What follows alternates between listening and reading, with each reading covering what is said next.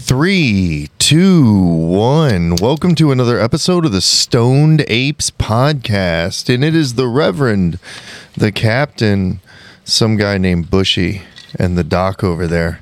We would like to welcome our guests. Say hello to the Grunt Foundation. How are you guys doing today, sir? We're doing fantastic. All right. For having us. And we have Will Wisner, who is the director of the Grunt Foundation. Is that correct?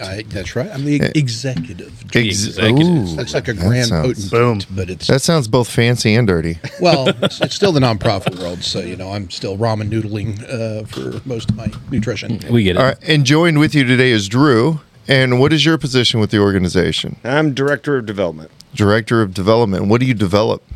All things money. That's what makes the foundation go. Oh, we would get along. Oh, okay. Fair. You and the captain will be talking later. So he's like, all things money. That's good. We have pledge forms. Let's go. That is awesome. So before we get into our conversation, I'm going to get high, because that's what I do.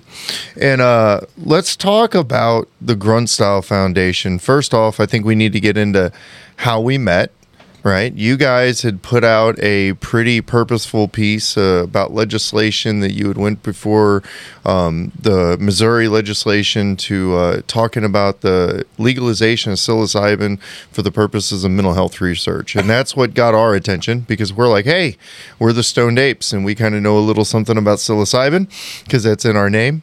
And we wanted to kind of get a hold of you guys to see what it was exactly that you were doing. Would you like to talk about that piece a little bit? Yeah, sure. So the piece you're referencing was just the transcript of the statement that I gave before the Missouri legislature on that. It was back last... Jeez, when was that? It was early part of the year, I think, when they're closing out the legislative session before it went into perfection and all that.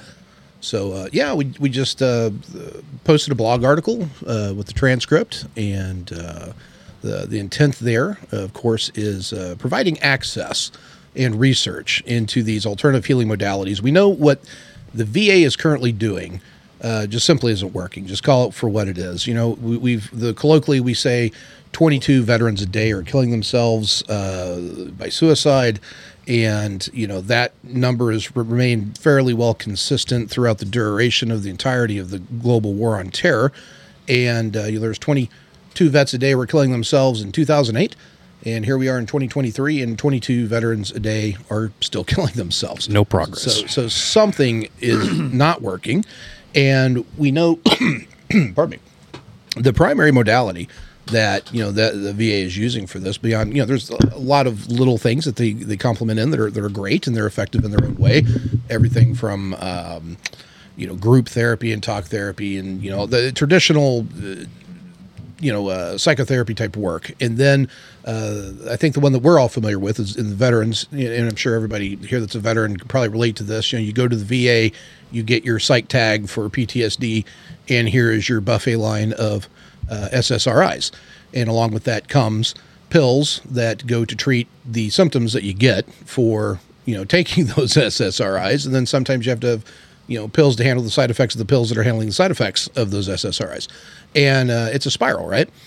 And I give a lot of talks and speeches on this topic where I'm trying to explain to people and connect the dots of how this spiral really works. And I generally frame it within the context of military-related toxic exposure illnesses, because that's really how I got into the nonprofit space. I did 12 of my 15 months in Iraq was spent at the Al Tuwaitha nuclear complex, which was Saddam's nuke facility.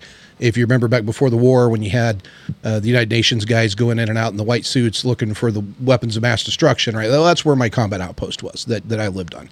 And when we came home, a lot of the guys, that I was with ended up getting pretty bizarre symptoms, illnesses, weird cancers, all these things. And I was not the exception there. I also had a lot of problems with my health.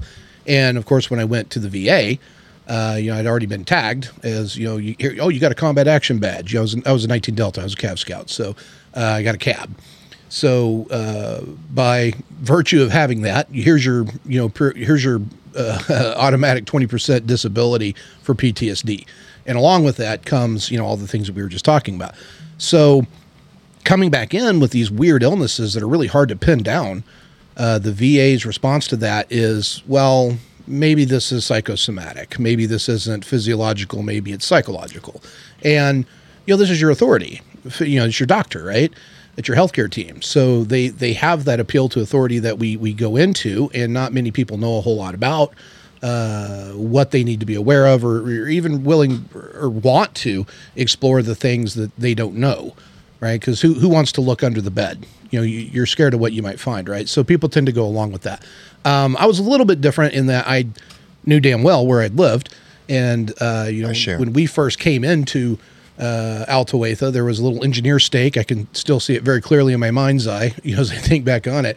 There was an engineer stake with a little 3x5 card laminated with a little yarn string holding it on the post that said, "Perhaps you have seen the mutant children in Altoetha.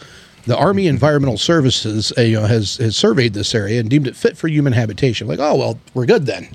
Of course not. Right. So, that was on my mind, and I kept pushing it and pushing it and pushing it.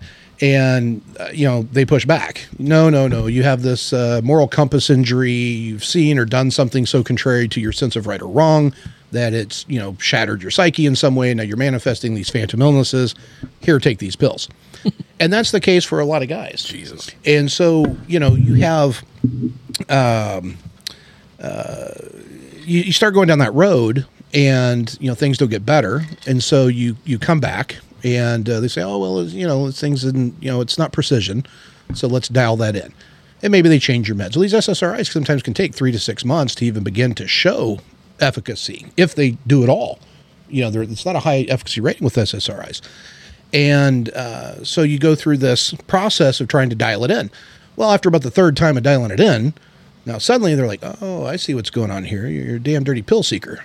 So now you're crazy, and you're crazy because you've done something so contrary to your moral compass that it shatters your psyche to the point you're creating fake illnesses. And now you're a drug seeker. Well, your family's aware of this. They're tracking what's going on. Your wife's aware of it. Your parents are aware of it. Your siblings are aware of it. Your kids are aware of it. And worst, you're aware of it. So, that those eyeballs that you feel on you, are only a sliver of the shame and everything that goes along of when your eyeballs are on yourself, looking into that mirror, right? Right. And so now, things get worse. Well, the worst part is you still have this physiological illness that's still going on, and you're still sick, and pretty soon you can't work, and then pretty soon you have no way to support your family, and so now you're moving into the mom and dad's basement, and it's not real long beyond that all these other problems start to manifest just due to these things are piling on top of each other, and suddenly you lose your job. And, the wife leaves, takes the kid, they're gone. It's a short run all the way down to joining that ranks of those 22 a day. So that's kind of the spiral there, right? That I have seen over and over again, in our space. And, whenever the modality of psychedelic assisted therapy came to me, I didn't know anything about it. I'd never so much to smoke marijuana or anything like that. I was a pretty straight arrow guy. But at that point, you're willing to try whatever. And at that point, for me, it wasn't so much I had my own moral injury that I was really wanting to work on. It was more the veterans that I was working with through this issue of toxic exposure, because I came into the nonprofit world, working with Burn Pits 360, the Sergeant Sullivan Center, these nonprofits that were dedicated to military-related toxic exposures. And I watched all this trauma just pile on top of trauma, while being denied health care. And, that really kind of captured my heart, even more so than just the toxic exposure, which we did, win that battle and provide health care by way of the PACT Act. So, I mean, that's a big feather in our cap. That's a big win. It's a great battle. Huge win. Yeah. That was a huge thing for us. But what good does that do 20 years of turmoil in the veteran community where these people are going through these scenarios like I just explained? Well, if maybe this magic potion from a shaman in the jungles of the Amazon can bring relief, that all of these modalities that the VA is offering that are not effective and in fact are compounding problems, I'll look at that. I'm not so proud, I'm Right. happy to take a look. And so I did. And that's when I plugged into ayahuasca was the first step into, kind of that space. And it turned out I did have a lot of issues. And so even if I didn't necessarily think I did, surprise, you do. Don't you know? Yeah. So you get confronted with, here's the 57 ways that you're a piece of shit, and you have to deal with that and work on that. And it's quite liberating and it's quite healing. And so I'm not a special case in that. I think most people that go through that process in some way come away with this like overwhelming compulsion to help other people and try to steer them towards, that kind of a modality as well. Because if it could do that for me, I'm not saying it's going to work for you. It's not a silver bullet. It's not guaranteed. But why deny you that opportunity, or why keep that to yourself and keep it secret when you're watching? I don't even have enough fingers and toes for all the people that I've been affiliated with over my 17 and a half years of military, that are no longer here, that have died by their own hand. And if drinking a potion with a shaman in the Amazon can stop that cycle, okay, I'll be an evangelist for that. Well, how many of those cocktails have saved a life versus how many of the cocktail that the VA is issuing has done the opposite effect of what's going on? Well, yeah, and to be fair to the VA, these are not, it's not just garbage or snake oil that they're trying to push. I mean, as much as what we may talk about it in that vein of that it is those things, the fact is some people do find benefit in that, and some people it does help. And I'm sure that it has saved a lot of lives. And in fact, if you probably put that into a ratio, it's probably saved more lives than what ayahuasca has, just because more people know that this is a thing, more people are plugged into that. Well, they treat it like it's the end all be all. Yeah, absolutely. And this is just an alternative. It may not be for you. It may not resonate with you. But then again, it may. I think what I really like that you're saying the most is that it's a naturopathic method that needs to be explored as an alternative. And that, I think, is what's worth, that's what got me started on my journey to cannabis, and I'm not going to talk about that again, but essentially the modern medical system failed me.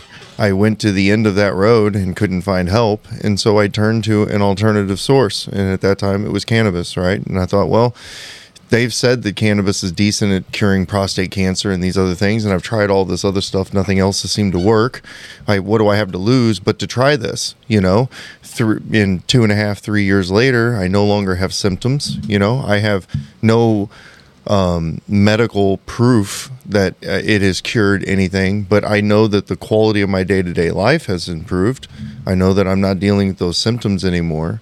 And then I think also the other part of that is understanding how to get into research and then explore alternative methods. Like why I was taking cannabis to cure what I thought was cancer. Then I also started to explore the benefits to health and mental health. Right. And then that's when I got started down the road of smoking cannabis, understanding the impact of how taking it edible breaks that blood-brain barrier, how smoking it also has a different effect on you. And then I started reading a lot of this bad DARE program research, and it talked about how drugs can change your brain and create genetic and DNA modifications and all this stuff. And I thought, well, that's perfect. That's exactly what I wanted to do. Like I needed to do just that, but I'm going to set my intentions and I'm going to use it. And then so I started using in conjunction with my therapy, and that was probably only about 8 months ago. But man, the improvement that I've seen that way, and I think it just opens your mind, is that you have to not just look at these alternative methods with an open mind. Research the bad. Also think about how that could be good. Think about what hasn't been tried, right? If weed, for example, can strengthen your state of mind. So like somebody who's a depressive, or they go into it with depression, it can make the depression worse. Yeah. That's a fact, right? Absolutely. And it can lead to a lot of problems. So I thought, okay, that's a danger. Obviously, you don't want to turn to this as a coping mechanism, right? But those same things that allow it to be so dangerous are also things that allow it to be positive. That's where responsible use comes in. Absolutely. And then when I used it in conjunction with my therapy, and I used it in conjunction with therapeutic techniques like rapid eye movement and things of that nature, box breathing methods, whatever, to reduce anxiety, then I started to see improvement. And I didn't have to go to other methods for that. So, yeah, I think that's beautiful that at least you're offering an alternative, and it seems to be an educated alternative, and not just presenting it as the only way. But I want to go back to something that we had talked about in our conversation the other night, because, one thing that I always like to do is I like to break things down to the biological animal, right? Trying to understand who we are biologically. And one of the things you said to me the other night, I actually had theorized and didn't have proof with it, but you said that the ancient warrior tribes, that before they went out to battle, they would do an ayahuasca experience. And then when we returned from battle, they would do another one to kind of reset and find that.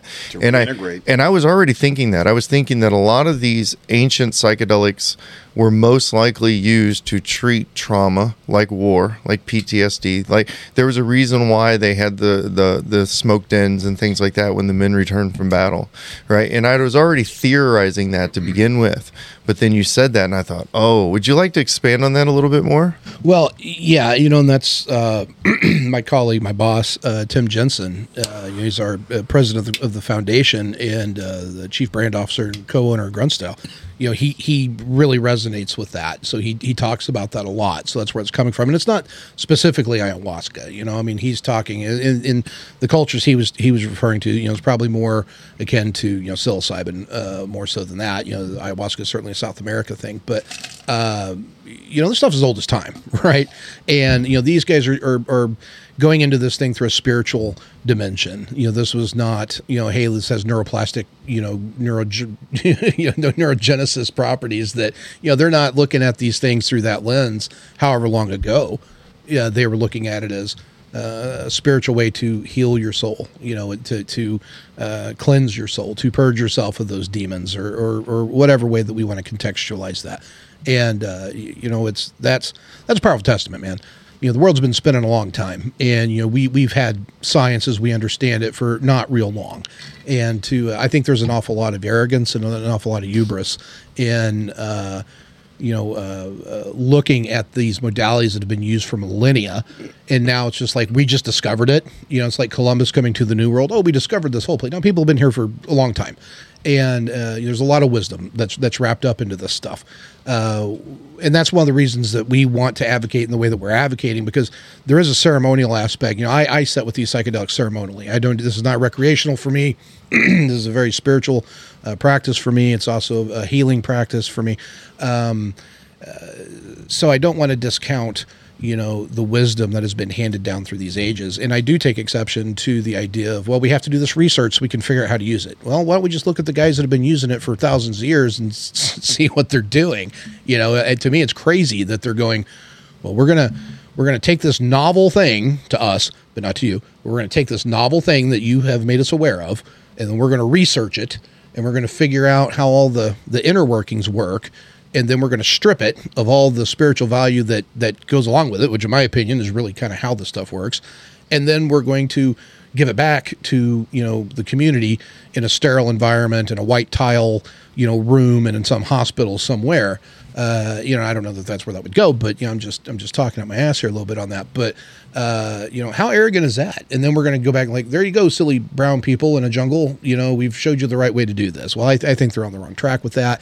I think there's research. I think it should be, and I'm all for research. I'm all for research, but I do think there needs to be like a cultural, anthropological study into this of how the tribes are using it, and that should be part of that conversation and that research. Yeah, I agree. I think that's very well said. And I've made that argument, not in the same context as far as psychedelics is concerned, but it's definitely with ancient knowledge. Like, I've always talked about that with astrology, right? You look at astrology and their understanding of stars and star maps and elliptical orbits and all of this stuff, and you think about the time frame it takes for just one of those things to occur. And then think about it from a scientific testing method. You're going to have to not just, one, develop a way to track something, but then develop a way to track it, then test it, then perform the test, then retest, and then eventually until you know that you have this and this is factual data. So you're talking at least, let's look at something small, a 10,000 year period.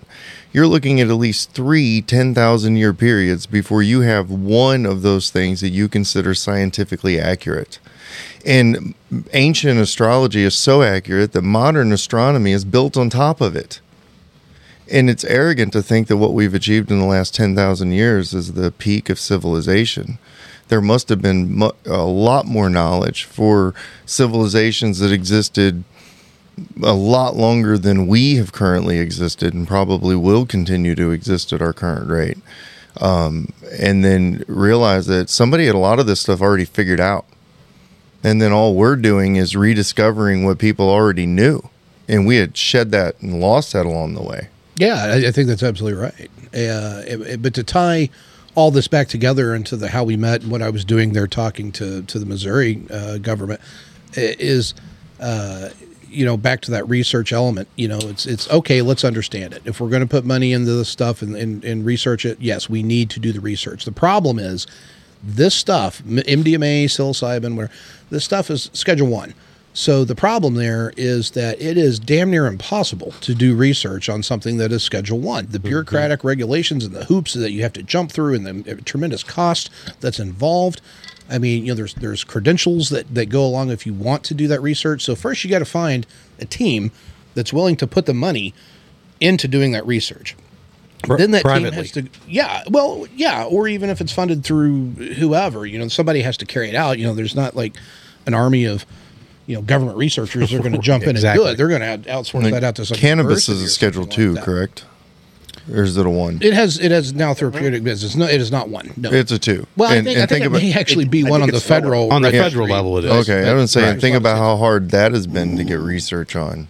That's been damn near impossible. Yeah, and when you're dealing with these psychedelics, the bureaucratic nightmare that's involved in that obstacles you have to jump through. If you have that team, say you got 50 guys on your team, it's not like you get a credentialing for the whole group, in one step. No, all 50 members of that team are going to have to go through the same process to get that same credentialing. So the manpower alone in the paperwork is, pretty prohibitive.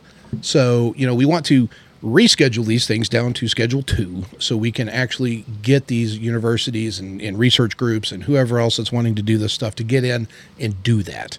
That's it. If it turns out that, these things are all the things that you saw on the Nancy Reagan Dare, commercials in the 80s, is true. Well, they can always pull that back if that's what they need to do. I hate leading with that as part of any kind of conversation when we're doing advocacy or talking to politicians or, championing this kind of cause, because I don't want to lead with weak ground of, conceding points that I don't necessarily agree with or even really a valid point. But, that's the nature of the beast. Right. Well, and I think it shows, though, that at least the one thing it does is strengthen your argument in the fact that it shows that you're being open-minded to the idea that the research could prove it false. You're not just coming in there with this assumption that it's going to be a certain way. You're open-minded. You're showing that you're willing to accept both outcomes. But at least we need to give it a chance to be tested, to be proven.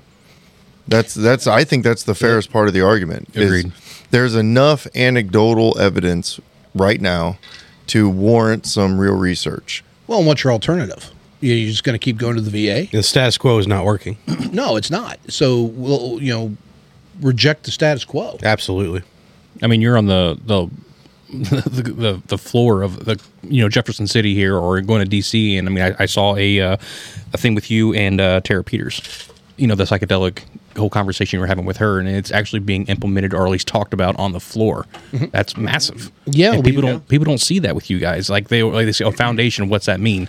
Right. And until you start really diving into what's going on, you don't know what's going on and what you're working towards. And you guys are making waves, big waves. Yeah, we really are. We have got some political capital built. The PACT Act provided a lot, and the cool part here is not a lot of nonprofits, not a lot of private foundations have a Grunt style behind them to help, engage, to even open the doors to engage these kinds of conversations. There's a lot of really smart people, a lot smarter than me, that's got a lot more experience than me in a lot of things, that have been trying to sing that same song for years. So I want to circle back to the PACT, because I don't think people really understand how substantial that is. It was a bill signed over back in 22. It's basically a new law that expands the VA health care and benefit for veterans exposed to burn pits, Agent Orange, and other toxic substances. I did not know as a civilian what the burn pits were until you and I talked. Mm-hmm. And then I went down the rabbit hole and, oh my God. Yeah, it's scary. Like, can you just, in a blimp view, explain that for our viewership that doesn't understand what the hell a burn pit is and how awful it is? Yeah. So a burn pit was how we got rid of trash. That's the simple way to put it. Okay, they had incinerators that are there, but really, just frankly, I think it's more of a matter by volume. I mean, they had a whole litany of reasons why they didn't use these incinerators that they got shipped over there. They sat unused. It's easier, it's faster, you can burn more. I mean, there's a lot of reasons to use it, but essentially what it is, it's a giant hole in the ground. They excavate out this big ass hole, and then you just throw everything in it, right? Everything from medical waste, body parts, vehicles that have been blown up in IEDs, unexploded ordnance, dead animals, plus all the food. And consider this. I love to use this as an explanation for people that haven't actually seen one, but imagine a town of 10,000 people, right? It's got all, you can go to Walmart, you can buy bags of Doritos and, whatever you want. You can go out to eat, you're generating trash, right? Now imagine that town of 10,000 people with no sanitation services. Mm-hmm. Yeah, no way to get rid of the trash, right? Less than 24 hours before hell breaks loose. Yeah, you're going to have a tremendous amount of just this rubbish and stuff pile up. Yep. Well, you got to do something with it. And that's exactly what, the burn pits were for. And, I like to liken it to, you look back at, everybody's seen MASH, that go into the chow tent, and you get your little tin tray and you get your food, and then when you're done eating, you rinse off the little tray and you fill your canteen from a Lister bag or whatever. Minimal footprint, I guess. We had Pizza Hut. We had Green Beans. We had Subway. I mean, how absurd is that, right? Well, I just came back from a raid. I need to go get a double tall, whatever the hell Starbucks calls it, large latte. coffee. Who gives a shit? Right. So you've got, this Don't convenience. knock on Starbucks. I know. Well, it was Green Beans was the one that we had. I was looking at my Green cup. I Beans. just gobble. I'll go for Hurting my Starbucks. sensibilities a little bit. Yeah, most civilians listening Has to probably go going to know there, what a buddy. green beans is. He's a pumpkin spice whore over here. So you're gonna hurt his feelings. But what do you It's my season. what are you going to do with that? Why do you have these modern conveniences? That's the part of the military industrial complex that no one looks at Nobody or talks even about. or even understands that it's part of it. It's big business, man. When I was using that reference to MASH and their chow tent, they don't have that anymore. We didn't have army cooks and tents. We had It's all civilians. Yeah, they flew All in contractors. They flew in plywood to build these giant dining facilities, and then they stock it with people from third world countries that are willing to go to a war zone to serve me chow for however much money. And then you go into these dining facilities.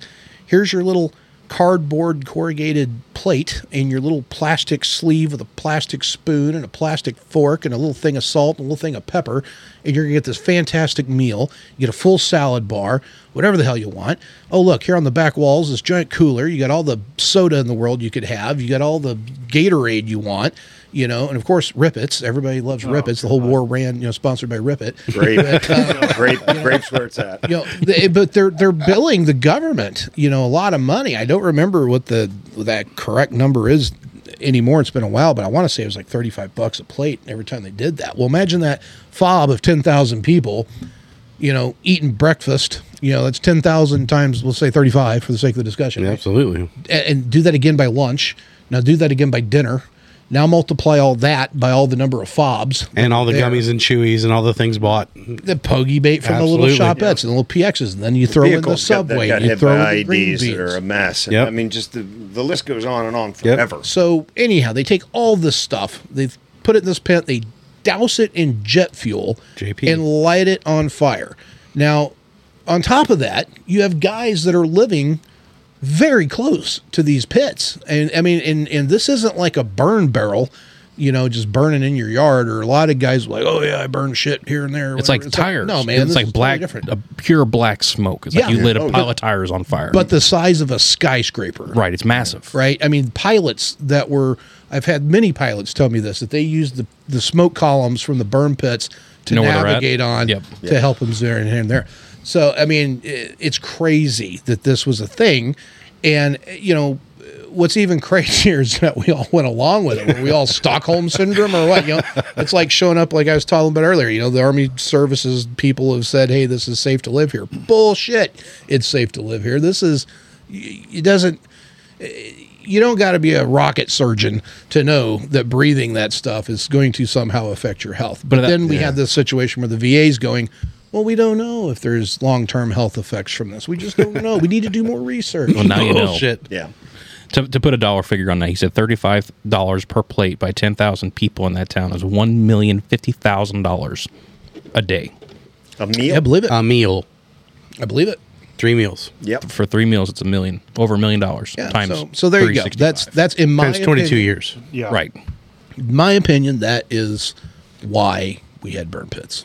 Oh, it's 100%. It was an economy decision. I think so too. For 100%. And you also got to think too, if we completely got rid of them, which they were loath to. I mean, they fought down to the dying breath on this burn. In fact, there's still burn pits going on Sure.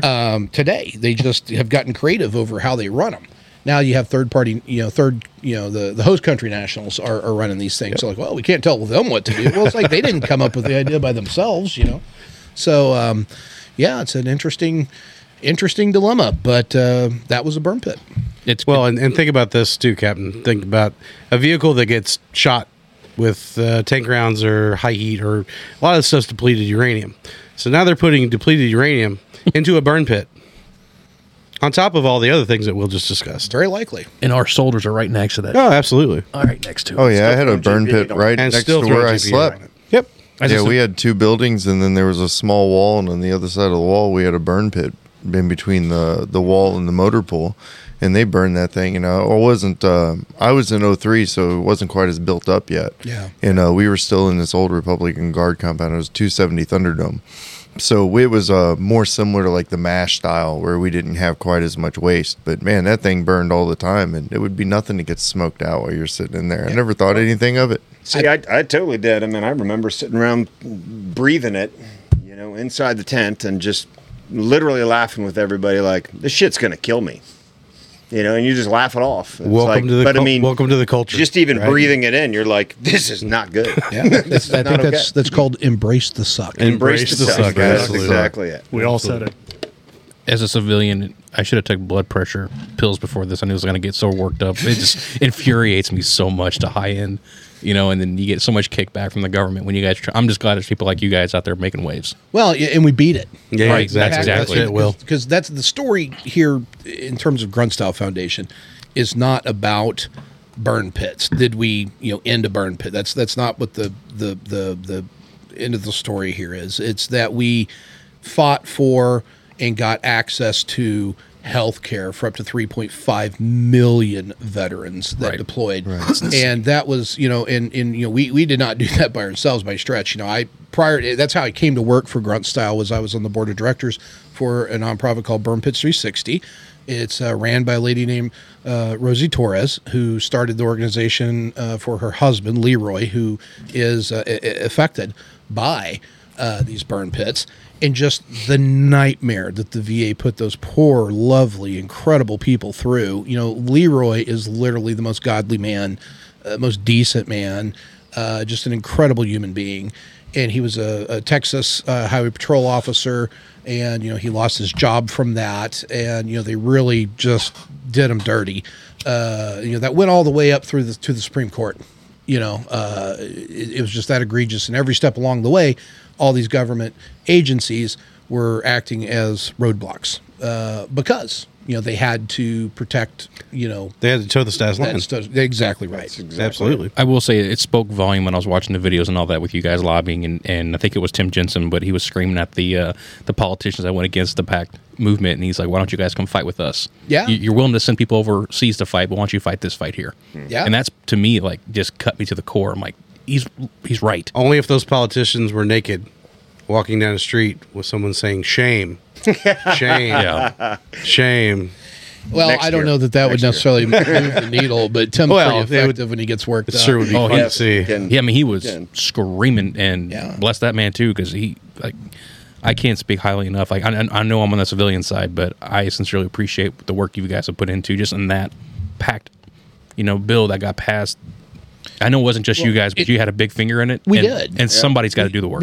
Where we shined is that we brought the shame, and we brought the pressure, and we brought the heat, and we brought the visibility, Accountability. on that. Yeah, well, Jon Stewart lifted the lion's share of all of it. I mean, credit where credit's due. That was a Jon Stewart show, and we were just kind of along for the ride, with him. But That story of the PACT Act, where it's the really kind of the I guess the climax of the story, maybe, that thing went through the House. It went to the Senate. They had baked a poison pill into the bill version when it got to the Senate, which was just a funding thing. It was like one line that said, and we will provide funding for rural VAs or something like that. And so I had to go back to the House because, well, the power of the purse is with the House, and that has to originate there. That's how that game's played. So, and that's what they did. It was a game, right? Yeah. They put this poison pill, and they're like, "Oh man, who knew? Oh, we tried. What a mistake. Yeah, the election's coming. It's probably not going to be the same House, so it's probably going to have to go to the next Congress." Well, the House got it, and it was a super hot potato, so they turned that thing around and flipped it right back to the Senate just as fast as they could. And when it went back to the Senate, we thought that this was a victory lap. So I didn't even go. Tim and Rosie and, all the folks that were, part of the crew all showed up there in D.C. To take the victory lap and be there for when it's announced, that the bill passed and have the celebration. And we had 25 Republican senators flip. These guys voted in the affirmative for this bill 13 days before they voted against it on the second round. So they kind of just got, from my way of looking, this is just my opinion, it looks to me like, they got put up against a wall, and when push came to shove, they had to show their hand. Sure. And they just ran out of the political smoke show. And there you go. They voted against it. So, I was at home. I got a phone call from Tim, and he says, "Hey, are you watching this?" And yeah, it's blowing up all over Twitter and all this other stuff. And he's like, "Yeah, fuck this, man. We're not going home." He's like, "How fast can you get to DC?" I'm like, "Well, I can look, but probably by tonight." So 10:30 that night, I was on the steps of the Senate in DC, and we just let it set in on the steps of the Capitol, and so we're not going home. And we just started broadcasting out through the Grunt style media platforms and everything, like, "Hey, come join us if you're a veteran." And we did. We had people showed up, and 6 days later, they had revoted on the bill, and miraculously, we got those 25 Republicans that had flipped imagine on us, that. came back, and we even picked up a few. Good. But we did, and then we got to go to the White House for the signing of the bill, and it was a big deal. And me and Drew were out there on the steps, and there was a whole lot of crazy stories that happened there. I let Drew tell you some of those because they're pretty funny. Well, the first one that comes to mind is that we were just sitting there one day, and all of a sudden somebody walks up with a little tin of brownies from the French Foreign Legion, and they were pop brownies. Like, well, that's kind of awesome. So, random stuff would happen like that. I mean, we had more food than we could possibly even begin to eat. From non-American entities. From just all over the place. That's speaking volumes right there. I mean, some of it, there was a local restaurant guy who basically fed us Big for celebrity 3 or 4 chef. days. Yeah. I can't think of his name right now. Chef Andre. Yeah, Chef Andre, exactly. Pretty much every meal he would drop off enough food for 50 people, even if there were 12 of us there. Wow, good man. So we had just a sea of food, of water, of support. Random people would come up, "Hey, I see what you guys are doing. That's awesome. I just wanted to come down and spend a couple minutes with you." And, New York, all of that was fantastic. It's just and really it stretched all over.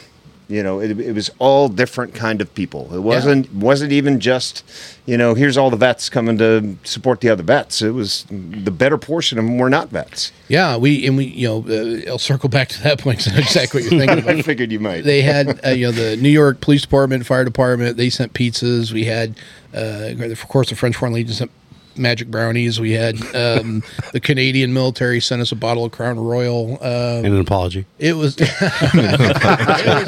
was pretty wild, but no, Drew's right, man. It was a motley crew, and that was a cool part because that really challenged my paradigm view of how I viewed the world. Right, so Boone, you guys had Boone on here a couple of weeks back, and I know he was talking about polarization as the enemy, right? Right, absolutely. And that's where I learned that lesson. Probably I'd always kind of leaned that way. I've always been kind of more libertarian, independent, kind of critical thinking kind of a guy.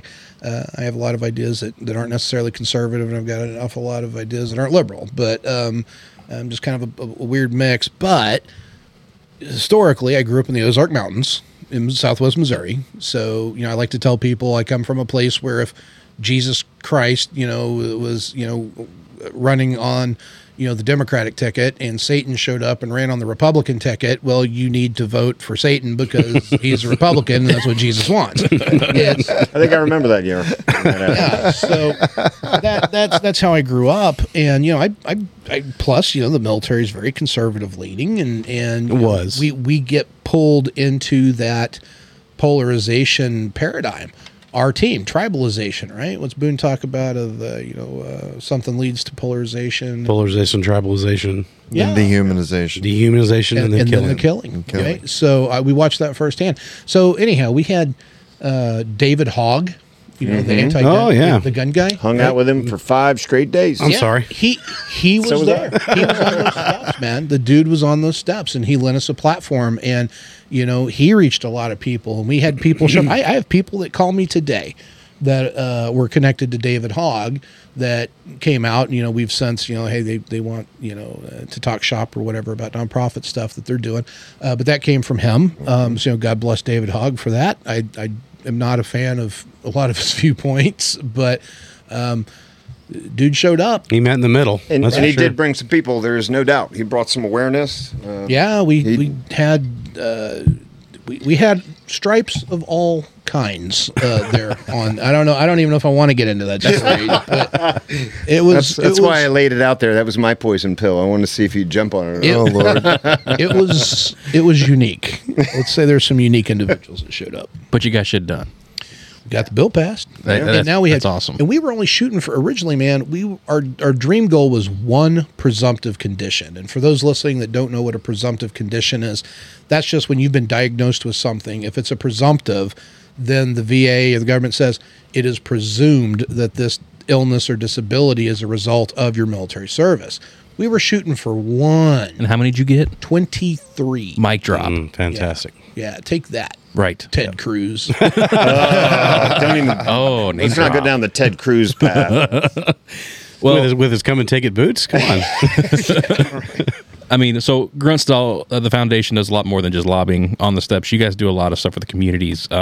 Just my brief, short research. I mean, over 22,000 shirts given out to people, 30 tons of food in 1 year. Like that is. No, that's one event. Oh, that was just one event. That's just one event. Oh, We my do that apologies. every quarter. We target. Yeah, you tell them, Drew. It's your program. Well, I mean, just to camp on that number there, all those numbers are totally for one event. But it even goes well beyond what most people even understand. I mean, if we go back to Hurricane Ian, when that happened, that just completely and totally rocked Southwest Florida. Completely rocked it. Because you're not just giving like a meal; you're giving supplies for a month. What you're this talking is about kind of a though? separate Now this story is what you guys from call food distribution. deployments, correct? Yes. These are your deployments. The deployments are where we go into military installations around the country, and we target lower enlisted families because 1 in 3 are on food stamps. And if it's live below the poverty line. Absolutely. it could be 3 for 3, but Yep. they take basic allowance for housing and basic allowance for subsistence into account, and therefore you make too much money to receive food stamps, even though that's not real money that you never actually get. Yep, there's that blood pressure again. Yeah, right.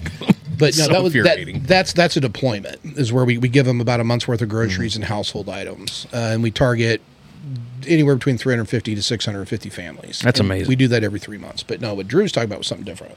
Yeah, it's kind of a separate program, or not even really a program. It's just a reaction. So obviously, Hurricane Ian hit Florida really, really hard, and one morning we get an email, for somebody hit the contact us button, on our webpage, and it was a assistant fire chief for Fort Myer Fire Department, and he says, I've got a bunch of guys who lost everything. They're still at the station and they're still running calls, but they have lost everything.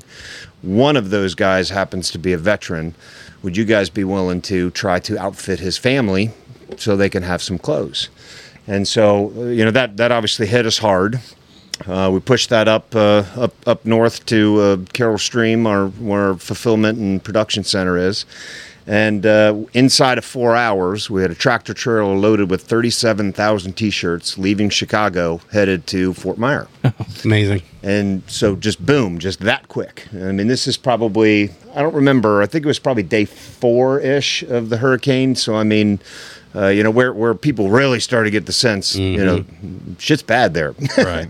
So we, jumped in a car, and Brandon, who runs Grunt Style social media, joined me, and we delivered 37,000 T-shirts to everybody who needed it. It wasn't just a This veteran is in a thing. disaster zone. Keep in mind, this is not even planned. This is just, we're sending shirts and you don't know it's coming. So Right. we had to connect those dots too. So once Drew and Brandon got on the ground, they had to coordinate. Oh, distribution. Oh, yeah. Yeah. Oh, yeah. Absolutely. I mean, really, I was doing that as I was driving down the road Sure. to Logistically Florida. Like, sounds like- where's this stuff going to go? Where's enough space? What kind of distribution lanes can you jump into? What other groups can you bring in to help distribute that much? Because 3 days made Well, and- 37,000 shirts. And you have to plan Boom. that. You have to plan that right, because you show up down Yeah. there with a tractor trailer load of shirts, and there might be a merchant shop show up, be like, I could sure use a couple pallets of those shirts.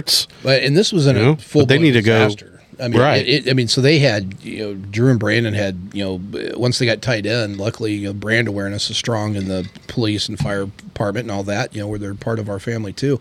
And, they were giving them red light escorts, Beautiful. through places that people can't go that they had blocked off because it's a disaster area.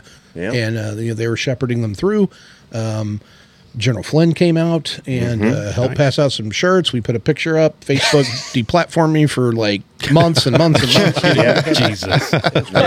But no, it was like a military operation. It really was. And, that's where Drew is such a strong credit to the foundation. He's an old retired first sergeant here. And, his beans and bullets, that's Beans what and first bullets and sergeants do. mail. And, he's Right. he's very good at it. And he made that happen. So we're very grateful to have Drew. And what's crazy is those people that, when they got the help from you guys, they're in the worst of worst shape, and that's something they'll remember for the rest of their lives. Absolutely. Sure. They're not going to remember the hurricane. They're going to remember the people that helped them. Yeah. And then that wasn't a marketing thing or No, anything like it's just that. doing it's being a good human. Yeah. That's why most people don't have any idea that we even did it. Yeah. So when we're and they impressed deplatformed at us for our 3 months. yeah. That's why they don't know about it too. They deplatformed us. Couldn't tell us. Couldn't pat our own back. That's very for true. deplatform. I guess we're coming on that pipeline soon too. Thanks, guys. No, just kidding. Worth And it won't be long. worth every second. Do it. But no, it's such a inspiration. Like I said, you guys are just being good people, good humans, and doing what's right. Doesn't matter if you're left, right, red, black, That's right. white. Doesn't matter, yellow. It's just being a good person. Patriotism And does not exist in donkeys, and it does not exist in elephants. Amen. Patriotism is something that is so much larger than all of us, and it's something you either feel or you don't. Right. Yep. Yeah. I've been asked many times, what party I'm affiliated with, and I just say none. I'm American. That's what it comes down to, and just being good people. Yeah, it's becoming more and more important. I won't even go down that road because you guys just had Boone, on, Right. And he told your audience all about that. But Yeah. if you're listening to this podcast and you haven't listened to that podcast, go back and listen to it because we have to unplug people from the matrix as best as what we can, and before you can recapture the ability to have critical thinking abilities, then if you don't make that effort, you're a drone.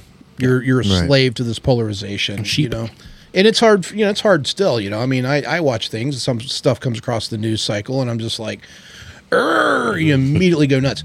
Boone said something at our show that you guys attended, a couple weeks ago when we were doing the presentation on 5th Gen Warfare.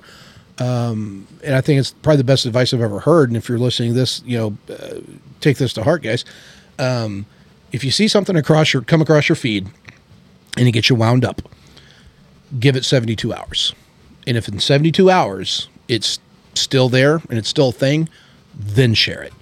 Because if you are leaping to that tribal instinct of defend my turf against the enemy tribe, and it turns out to be bullshit, then the only thing you've done is discredit, that thing that you feel passionate about. And I think Boone calls it like fratricide in Right. a sense. And I think he's right. Makes Well, sense. there's nothing that drives me more crazy. Well, there's a lot of things that drive me crazy, but it drives me crazy whenever you see these posts on Facebook and it's an article and it's clickbait. You know, it's something ridiculous just to grab your attention.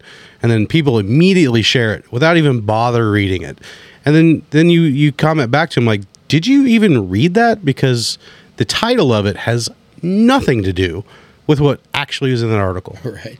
You know, and that really gets back to what Boone talks about, what you guys are talking about now, is wait that 72 hours and then do your research. That way. Yeah, You absolutely. Immediately sharing something is exactly what That's what they want. You're just falling into the plan that was baked out for you. Yep. Yeah, it doesn't matter if it's right or wrong. There is an instinct in us. We are so polarized as a society that if you see, the other team does anything that's good, well, right. The other team's people that are benefiting from that good thing will attack it. And we saw that with the PACT Act. Look, I mean, we were getting beat up on our own social media because we were working with Democrats, Senator Kristen Gillibrand. We were working with Chuck Schumer. We were working with Nancy Pelosi. We were working with Jon Stewart, who too many people in our community, all of those people are just, various places in the hierarchies of hell as far as how they look at it. Right. But, it's like, I like to always point out, again, the patriotism doesn't reside in a donkey, doesn't reside in an elephant, but we're political, but we're not partisan. And if I can save a life of a veteran by working with a leftist in power, I'm going to work with that leftist. If I can save a veteran by working with someone on the far right of politics, I'm going to work with those folks. And we're still Americans first, and we are rapidly losing the grip on that fact. As deep it is as political, it's just almost worthwhile saying it's not about politics in this situation. Shouldn't be. No. But we are at the point where everything is about politics. Look at Bud Light. Oh, yeah. I mean, okay, Dylan McVaney's on a beer can. Well, not the best marketing move ever devised, but who cares? Right. That's what it comes down to. Yeah. Who cares? I got bigger shit to worry about. Exactly. Than who's on a beer can. Yeah. Do you really want to put all of your effort and your life force into, raising hell about, a person on a beer can? It's weird. Yeah, my effort won't be as outspoken in regards to a situation like that, but I like to speak with my wallet. Well, yeah, and I'm not at all against anyone having that right or expressing absolutely. that. I'm just saying to the point where it's like tearing. I'm not standing on a desk jumping up and down. Yeah, if it's a narrative that is now part of your identity, right, that's a problem. Your inner core, your inner yard, things that matter to you are not well defined. Agreed. I'm going to shift over to Operation Song because that also is something that you guys have been doing that is, again, speaking on civilian terms, is phenomenal. And you're taking stories from veterans and teaming them up with songwriters, formulating a song out of that story. It's baller. And then getting writer credits for everything. Like, that's amazing. So, we're not. No, not you guys, the people that had the story. Well, the Operation Song is a nonprofit out of Nashville. Okay. We partner with them. Tremendous nonprofit. Check them out at operationsong.org. But yeah, they do exactly that. They have volunteers that work with that organization that are, award-winning songwriters, like the biggest of the biggest kind of stuff. And they will set, if you're a veteran, man, go to operationsong.org and contact them. They'll listen to you. They'll pair you right up with one of these A-grade songwriters. They will take your story. They'll craft it into a song. They'll write the music. They'll tell the story the whole night, and then they'll shop it around. Mm-hmm. And if it gets picked up, you get credited as a writer, and you get royalties and stuff for that. How cool is that? Super cool. I saw the song Over the Wire. It's sang by Mike Beyer. He's the executive director of Operation Song. And let's listen to the lyrics. just gives you goosebumps. Like, it's just unbelievable. And I love how they really start to talk about how that story was built and a little bit about the veteran before they go ahead and play the song. I mean, Right. it hits you. And- It's impactful. Yeah, and especially hearing it live, where you're literally just looking at this dude who's telling you, about, hey, here's a really cool person who did X, Y, and Z and all this, and I'm going to tell you a little story about, about that person's life, and then he just starts playing the song, and it's just like, damn, Right. like that shit hits. Puts things in perspective really quick for you. It does. Unbelievable. Yeah, it's really, it gives you faith in humanity when you see people like you guys and all these other organizations that you're tied into that are just doing good work. I'm probably a broken record saying this over and over again, but you guys are just doing amazing things for people. Well, we're blessed, I appreciate that. and I think I can't speak for Drew, but I lose sight of that, because I'm around it every day. I'm constantly working with people that are in the nonprofit space trying to help veterans. Got one sitting right here. To me, the world is full of them. To people that aren't in my world doing, the amount of contact that we have, it seems a lot more bleak. But I'm here to tell you that there's a lot of damn good Americans doing damn good American shit out there and walking the talk, man. And I also want to point out that the foundation's only been around since 2021. If you guys have made this much impact, what's the next 10 years going to be? Oh, well, we're it's Like, I'm probably excited. sooner than Right. I'm excited to see what's going to happen next. yeah, and we've only gone through a little bit of the stuff we've got our fingers in, man. So- I'm really hoping the Stone Dapes and the relationship with the foundation can really become very, very well, because I want to be involved as well. I'm sure I can speak for both gentlemen to my right and the two to the left. That absolutely. I mean, you're changing lives. Yeah. That's what it's about. You're impacting people forever, and in the worst time that they can imagine, here you guys come like a white knight. That's what it's all about. well, actually, I prefer Calvary. We'll take it. Of course. You sound biased. Sounds very biased, sir. And Never heard that and from for the them listening before. audience, there is a Delta and a Kilo sitting Oh, directly yeah. next to each other. and part of my Neither one matter. says the infantry guy. Right. So last week we talked about veterans, guns, and cigars. Yeah. Please talk about that and tell me some dates, because I am so intrigued on that event too. December 2nd, we got the date locked in today. Details are still being formed. Going to my calendar. We're going to be down at Asymmetric Solutions compound, south Know those of St. guys? Louis, Yeah. and the details aren't all fully worked out, but if you're interested in coming and shooting guns and all that good stuff with us and the folks over at Meritorious, who's the lead on this event, you can go to our website. It'll be on the events section as we get more solid information to push along. But right now, it's December 2nd. I don't believe there's a cost for it either. I think it's free. Maybe speaking out my ass there, but we'll I mean, you're looking at me. I don't know either. yeah, it's still pretty new, guys. It's still pretty new. But basically what it is there's a shooting competition. They do pistol, shotgun, and long rifle, AR-15. And then there's a competition. They pair up veterans, specifically veteran aspiring entrepreneurs, or maybe entrepreneurs that just want to go mingle with other captains of industry within in the area. This one's going to be here near St. Louis, so we're going to be trying to gather a good cohort of business leaders from around the city, and we will pair them up with these veterans after the shooting is done, and they'll just have a mentor relationship. Well, you got CEO, VP, business owner, like Yeah, and I don't think I could participate in that because I actually have roots back down there. I was an adjunct instructor for those guys for a while. So, Oh, did you leave on bad terms? oh no, I didn't. But I know what they're going to teach, and I know how to shoot Oh, the way they teach. Well, they're Well, not, come on down. boy, that'd be cool if they did teach. I don't know if that's part of it. Yeah, it's not Probably. currently a part of it. Yeah, probably not but part of we it. should talk after We this. should, absolutely. We should talk after that because that would. Be I am good a way to build- veteran business owner, so Yeah, All right. we'll build that program Ringer. out even further. But yeah, it's pretty cool, man. If you're the hot shot pistolier for that, I'm not saying round, that. You'll Well, I'm going to be on your team. you win the pistol, right? If you win the shotgun portion, you win the shotgun. If you're on the top on the AR, you get the AR platform. So a lot of cool stuff happening. that's exciting. I'm really excited about that. That's pretty cool. Yeah. Are you too high? Yeah. You're the one that always talks and you're not talking. It makes me nervous. You were leading the conversation. I was know, just I know. listening to Feeling you okay, talk. bud? I'm doing great.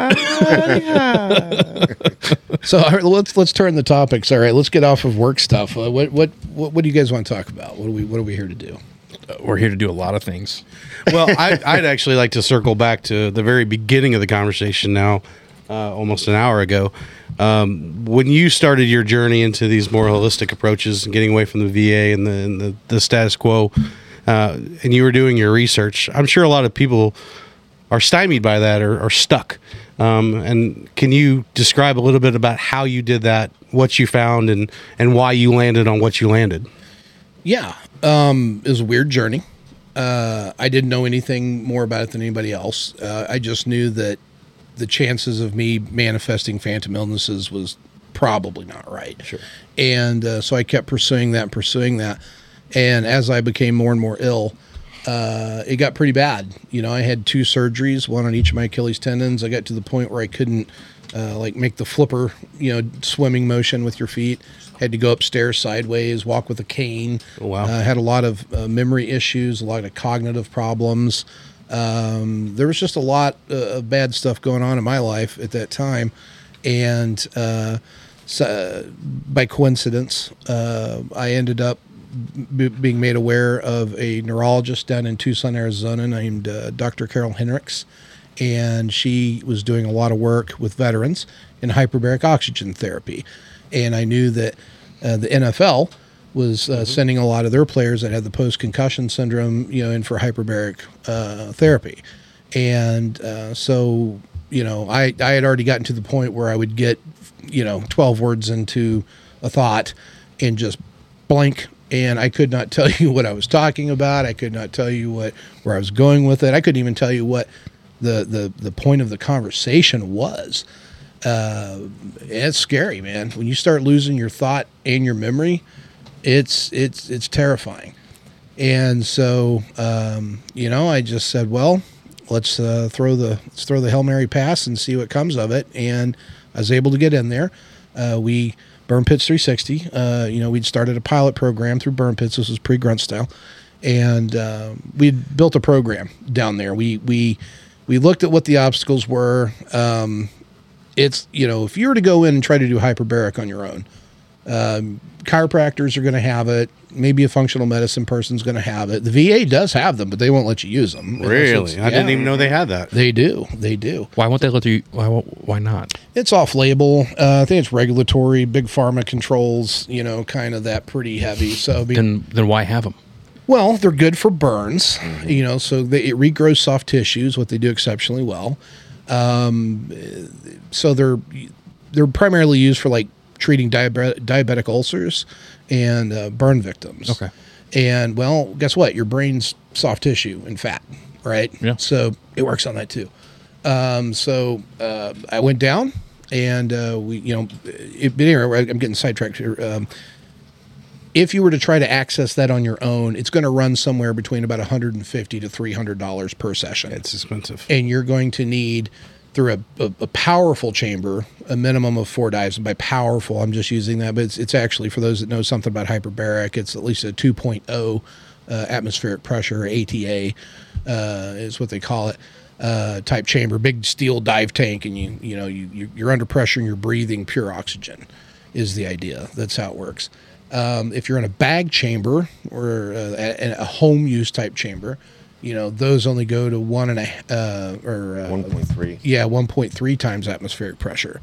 And so you got to basically double the protocols, right? So now most of your functional medicine guys or chiropractic guys that you're going to run into are going to have that kind of chamber.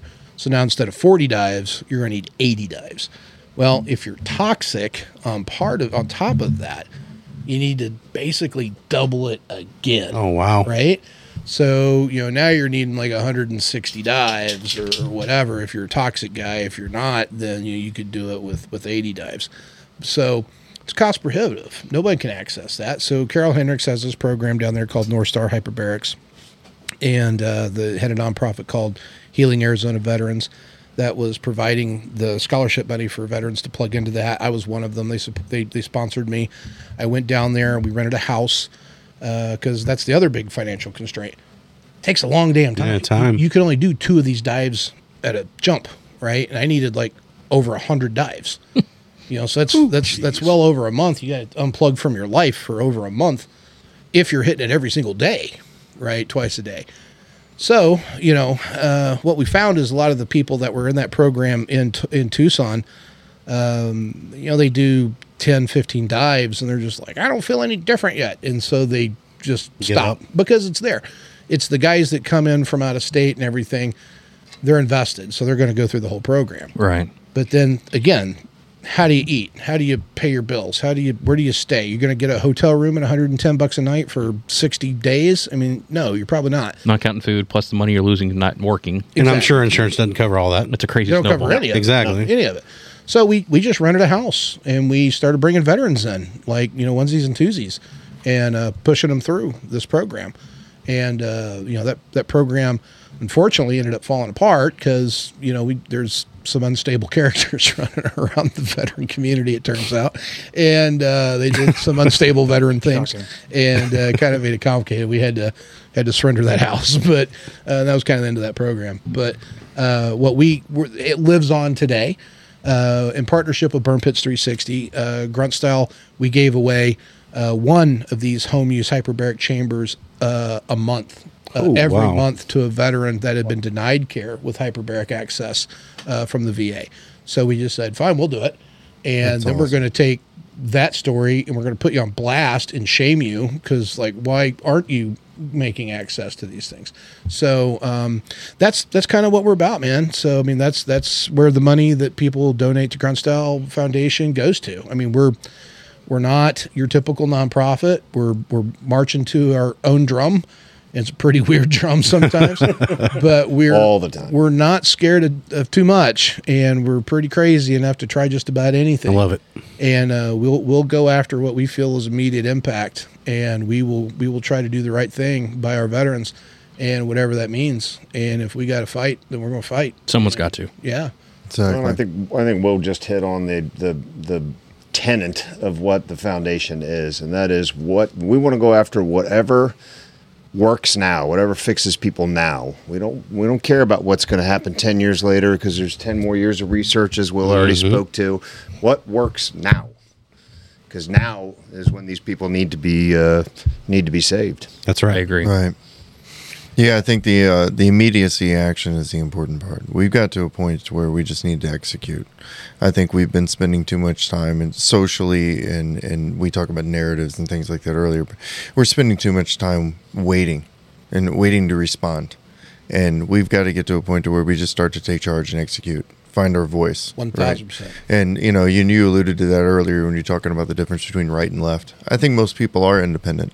I think that the way you described yourself is a beautiful way that I describe myself. I have some things that I would be considered a liberal on, things that I'd be considered a conservative on. I have a very conservative narrative base at the bottom of all of that I was just raised around, right? So, but I'm to a point in life to where I will consider each position, and then I will take my own depending on what I come to, what I feel is the right answer. And I think that most people are like that. But the problem is, and this has been a topic in my life a lot this last week, is because the right and the left are so loud that they've created these very loud narratives that we think we're wrong by disagreeing or by voicing an opinion that wouldn't be going along with what their narrative might be.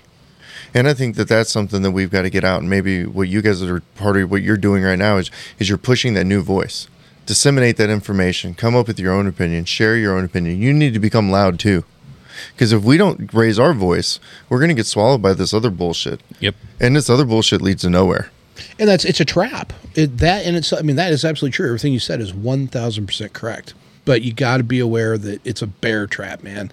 Because there is this issue of polarization. Mm-hmm. And we're in that this 5th gen warfare, how it's designed in concept makes that, which is the solution, part of the problem. Absolutely. Because if you are raising your voice, are you raising your voice through critical analysis of what you feel is the right thing and you've done your due diligence and you feel right with it in your gut? Or are you cheerleading for your team? Right. Right. Which is it? And that's what we have to address, especially within our veteran community. I'm way more conservative in my value system than I am probably liberal. But, that said, I find myself more and more, in alignment with a lot of, more social action type concepts, I guess, they're in that political arena. Right. It becomes uncomfortable. So then you're kind of having to measure and weigh what you say, I mean, and that's a problem in the veteran community because so many of us are still riding on that identity of who they were in their time in service. For sure. And so many of these people are looking at that like, well, what's that mean to be a veteran? Well, it means they got to have a big beard, right? You gotta wear my Grunt style or my Black Rifle Coffee Company or whatever it is. They need to, hey, look at me, I'm a veteran, and then at the same time they got to be boisterous. They got to be crash humor. They got to have all the things that make it fun. All the things we love, and that becomes part of the identity. And that plays into the polarization, which leads to the tribalism. And the tribalism leads to the dehumanization, and that's where we are. We're in the dehumanization stage. I mean, if you look at what's going on across the country, these nitwits in different areas of the country burning the cities down and stuff like that, attacking police, attacking first responders, attacking civilians, attacking whoever. Why? Why are they doing that? Well, because they're being loud and they're giving voice to what they believe, or at least what they think they believe. But how many of those people actually believe that? And how many people are just wanting to have validation of the identity to fit in? I don't know. I mean, it's a valid point. Yeah. It really is. Good said. Well said.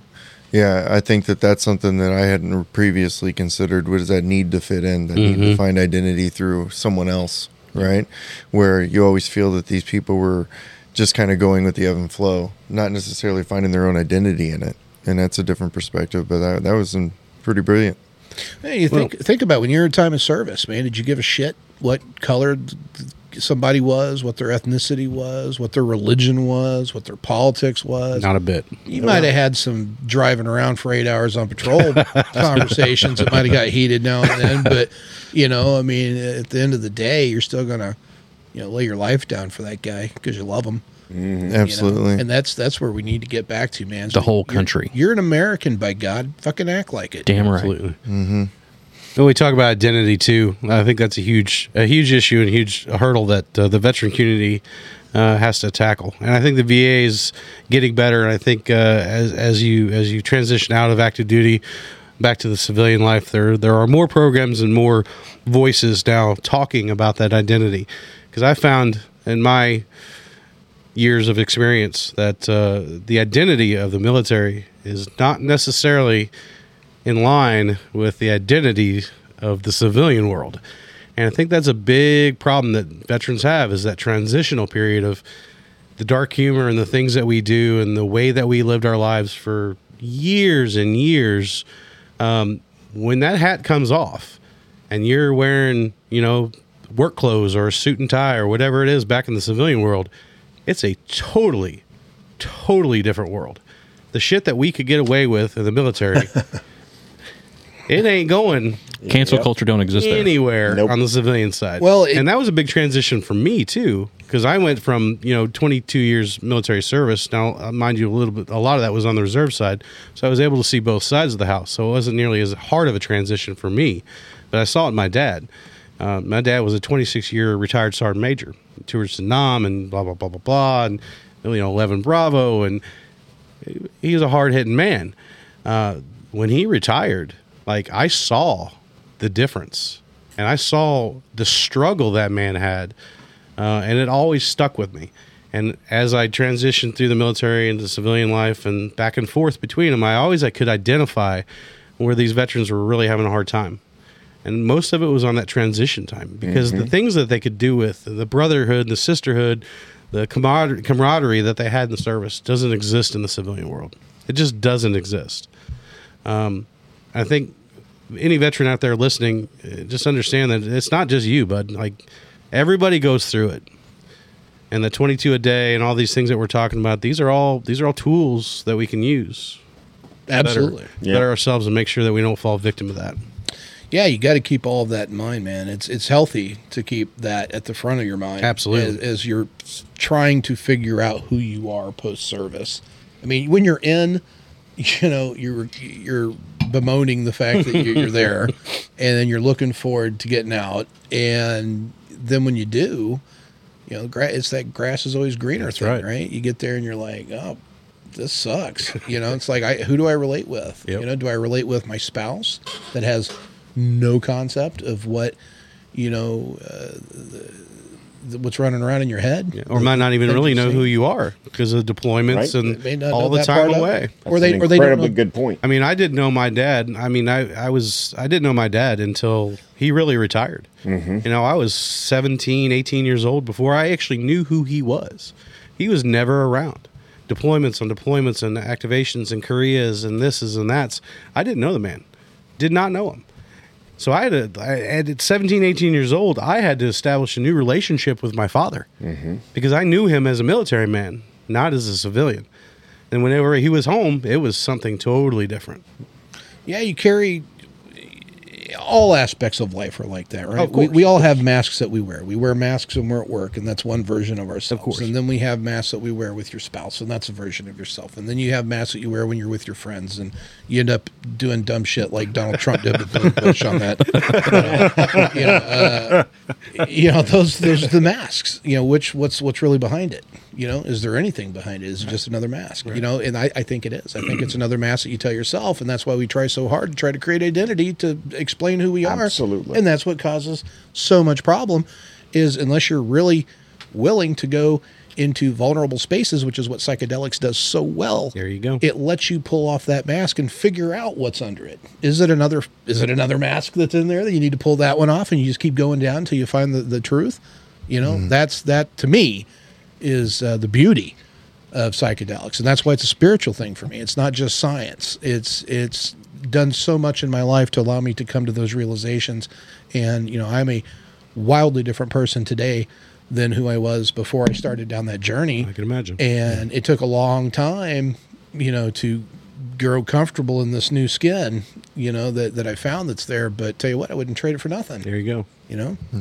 Well, I think the most important thing that you brought up there and that I really related to is the new identity, right? Because I think we've talked about personal development a lot, but if I was to really like break down a theme for the last 3 years of my personal development, it was I formed a new identity. I kind of finally defined who it was that I am. You know, I looked at all of my traits and quit comparing them or judging them. A lot of times, you know, we'd have stereotypes of certain things that we don't like. And lo and behold, we possess that, right? And so then we like want to self-reject and push in a way and try to reshape ourselves in different things that aren't authentic to us. And so what I found is in the last 3 years, as I became more honest with myself about who I was, my behaviors, my traits, the things that have been ingrained upon me through my experiences, the easier it was for me to narrate that and to go, accept this, change that, modify this here, but let's keep this central theme. And then eventually I kind of found myself and I found my identity. And when I found my identity now in that journey, I didn't have to cling to these identities that I had other places because they no longer defined me anymore. Mm-hmm. So it's like my hat became a singular hat. I just wear this hat into everything now. And it became my identity of who I am. And so I think I don't know, that's what your portion of your message spoke to me, is it was like, oh, that's kind of what I did. I found my new identity. Yeah, and you know, I went through that, and I created new masks when I was trying to find it. You know, I created a whole new one of what I thought it should be, and then that caused problems. Yeah, it's like, you know, when I serious, man, when I started, you know, when you start getting into like the psychedelic space and stuff like that, you're like, it's a bunch of fucking communist hippies running around in here. You know, everybody's an Antifa member. Like, I don't feel like I fit in. Paranoid. And so as you get to know these people, you're like, man, these are beautiful people. Like, they are way more kind and caring and all this other stuff. Yeah, their politics is all fucked up, but, you know, nobody's perfect. And then you start looking at, well, maybe my politics fucked up. Maybe I need, you know, you start meeting these people. Self-reflection. Yeah, that I wanted to be. There's a guy named Dirk that's just a hero of mine. He's a guy who lives in St. Louis. And when I met him, I'd never met anybody like him, like ever. I grew up in the Army, man. You never run into anybody that's like love and wanted to give you hugs and all this kind of stuff all the time and talk about love and, you know, all these things. And I thought, okay, you know, that's a new one. I'm not sure how to take that. And then as you watch him, you're like, dude, I want an ounce of what that guy's got. Just give me an ounce of whatever it is this dude's on, or how he's incorporated in his life. And so I started aspiring to be that guy. And man, I just, like, my personal development just went light speed ahead as, those things started connecting me, and I'm learning new things. I'm learning new ideas and ways to look at life and all this stuff. And then I got into this point where I'm like, well, I felt like those people that were in that gate, when this is where we get back into tribalism and polarization, I was still the weird veteran guy, so I'm all the stereotypes. As I'm over here stereotyping them, they're over here stereotyping me. Oh, of course. And so I thought, well, I need to kill that. I need to kill that who I think I was, right? I need to put that to bed, and I need to bury it, need to destroy it. I need to be this other thing. And then it all came back full circle to where it's like, no, this is who you are, and Own this it. this is where you've been, and these experiences shaped you into who you are, Right. And where you're going. yeah, find the beauty in that, and then still integrate all these great lessons that you're learning from all these amazing people, and be the best version of you.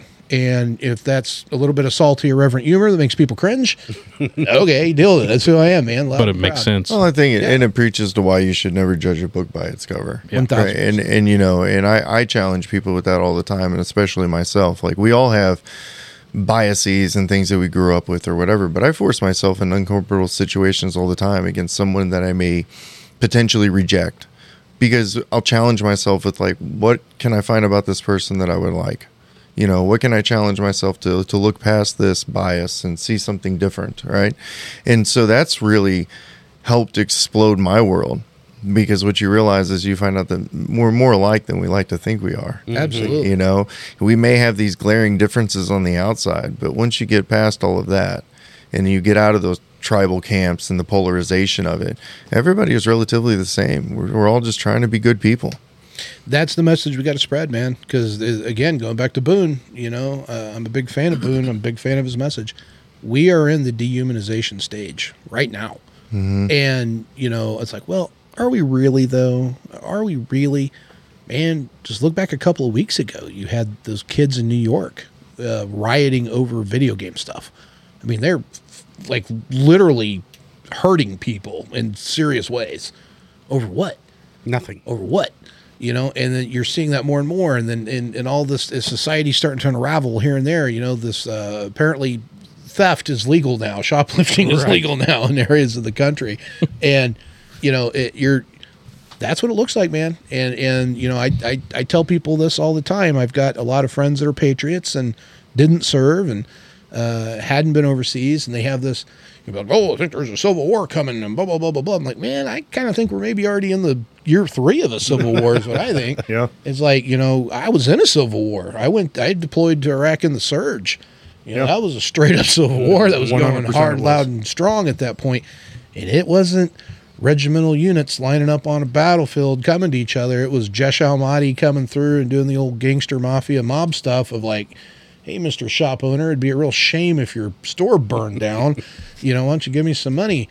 And then mega violence, just over they're not of my tribe or whatever kind of stuff. A lot of parallels there. We're starting to see it. Well, and there's recent events that I think really highlight that. Is you see the Trump polarization would be a big one, especially between non-Trump supporters, Trump supporters.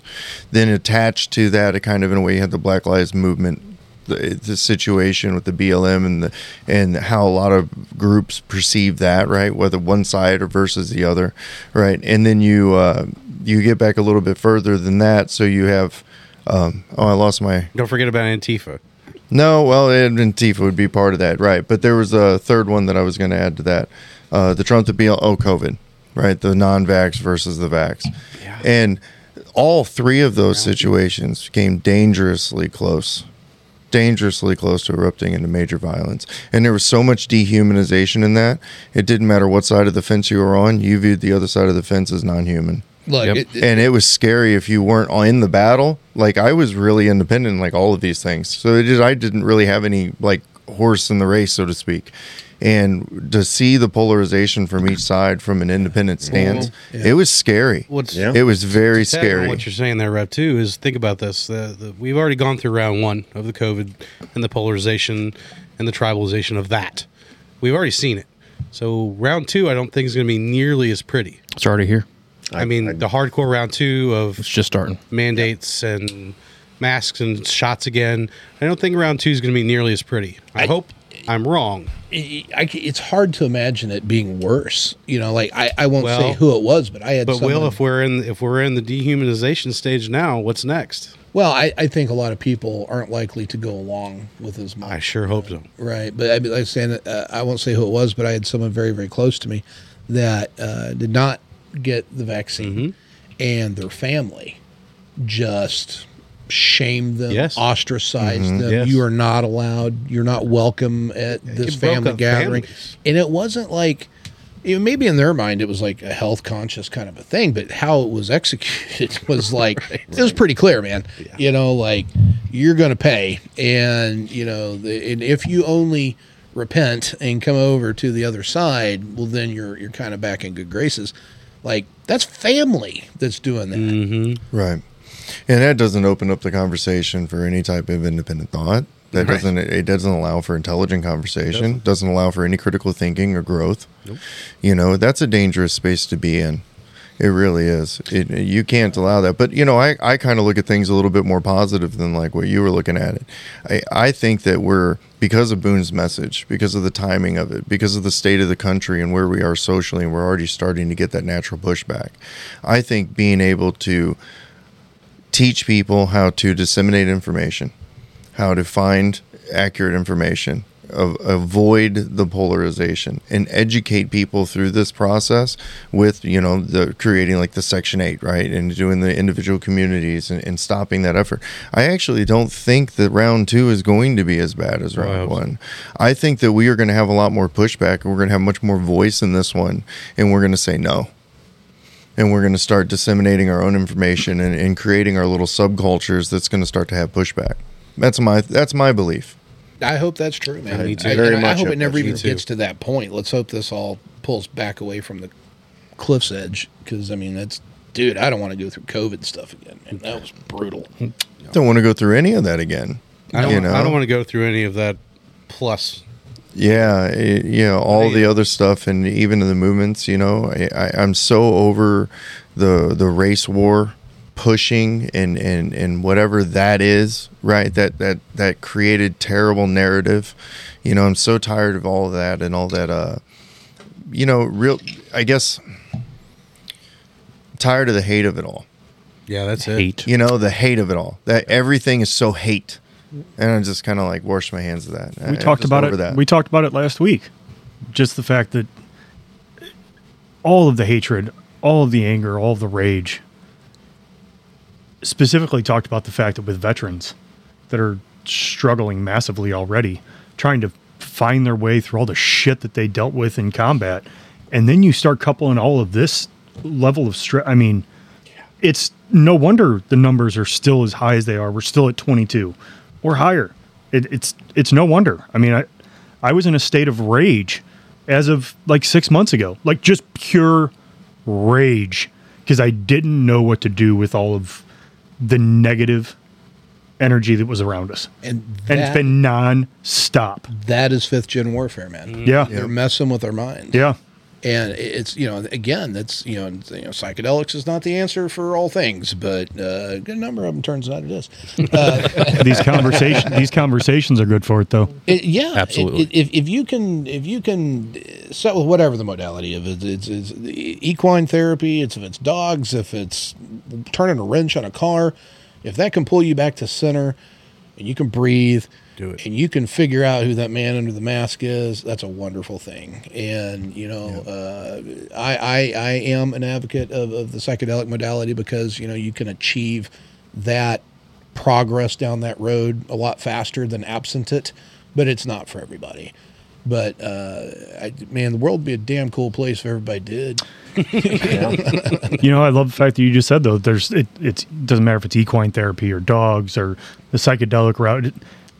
We're all in this fight together.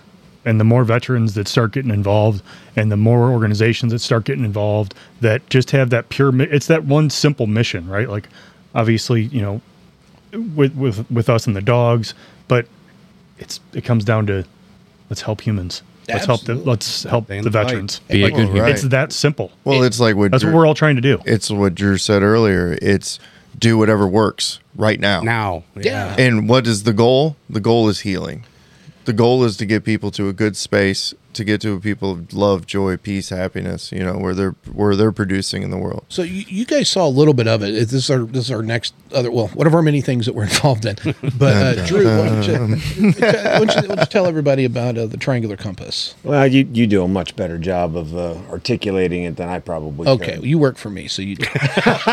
Damn. Fair enough. All right. So the triangular compass, and that's how that goes. folks. Holy shit. I think your lips bleeding. Did you feel that bump And, where he drove that bus? Right. Yeah, no, he'll drive back over me again just to reverse, just to go back over me. Fair enough. Drew doesn't like being in the public light, man. Yeah, so man. I've got to keep cracking that shit. Yeah, that's. I knew exactly what he was doing when he was doing it.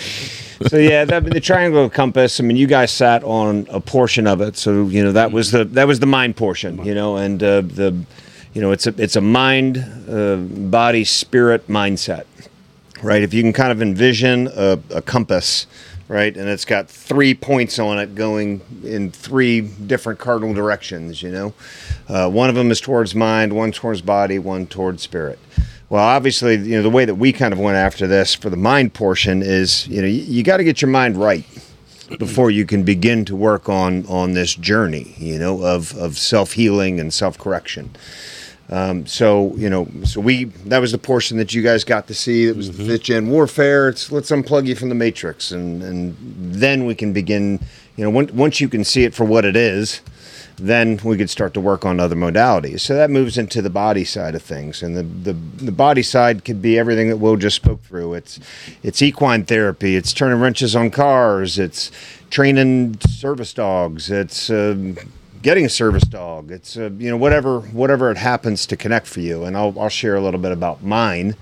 I was a big PTSD guy, and when I was really, really struggling with it, all of the things that you do every single day where you're constantly looking for your exits, where are my threats, how can I eliminate all that?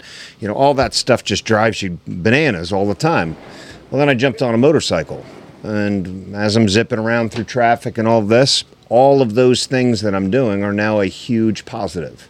That's what keeps you alive on that motorcycle. I got to know that Honda in front of me is probably going to come into my lane, and I've noticed that they've done it a couple of times without a blinker, so now I need to be paying attention to that. So it was the only place on earth that I could go to where I didn't feel like a complete fucking freak. I've never heard anyone explain it that way. That's a fantastic But that's the really cool way of doing this. Is that's what worked for me. That's what worked for me.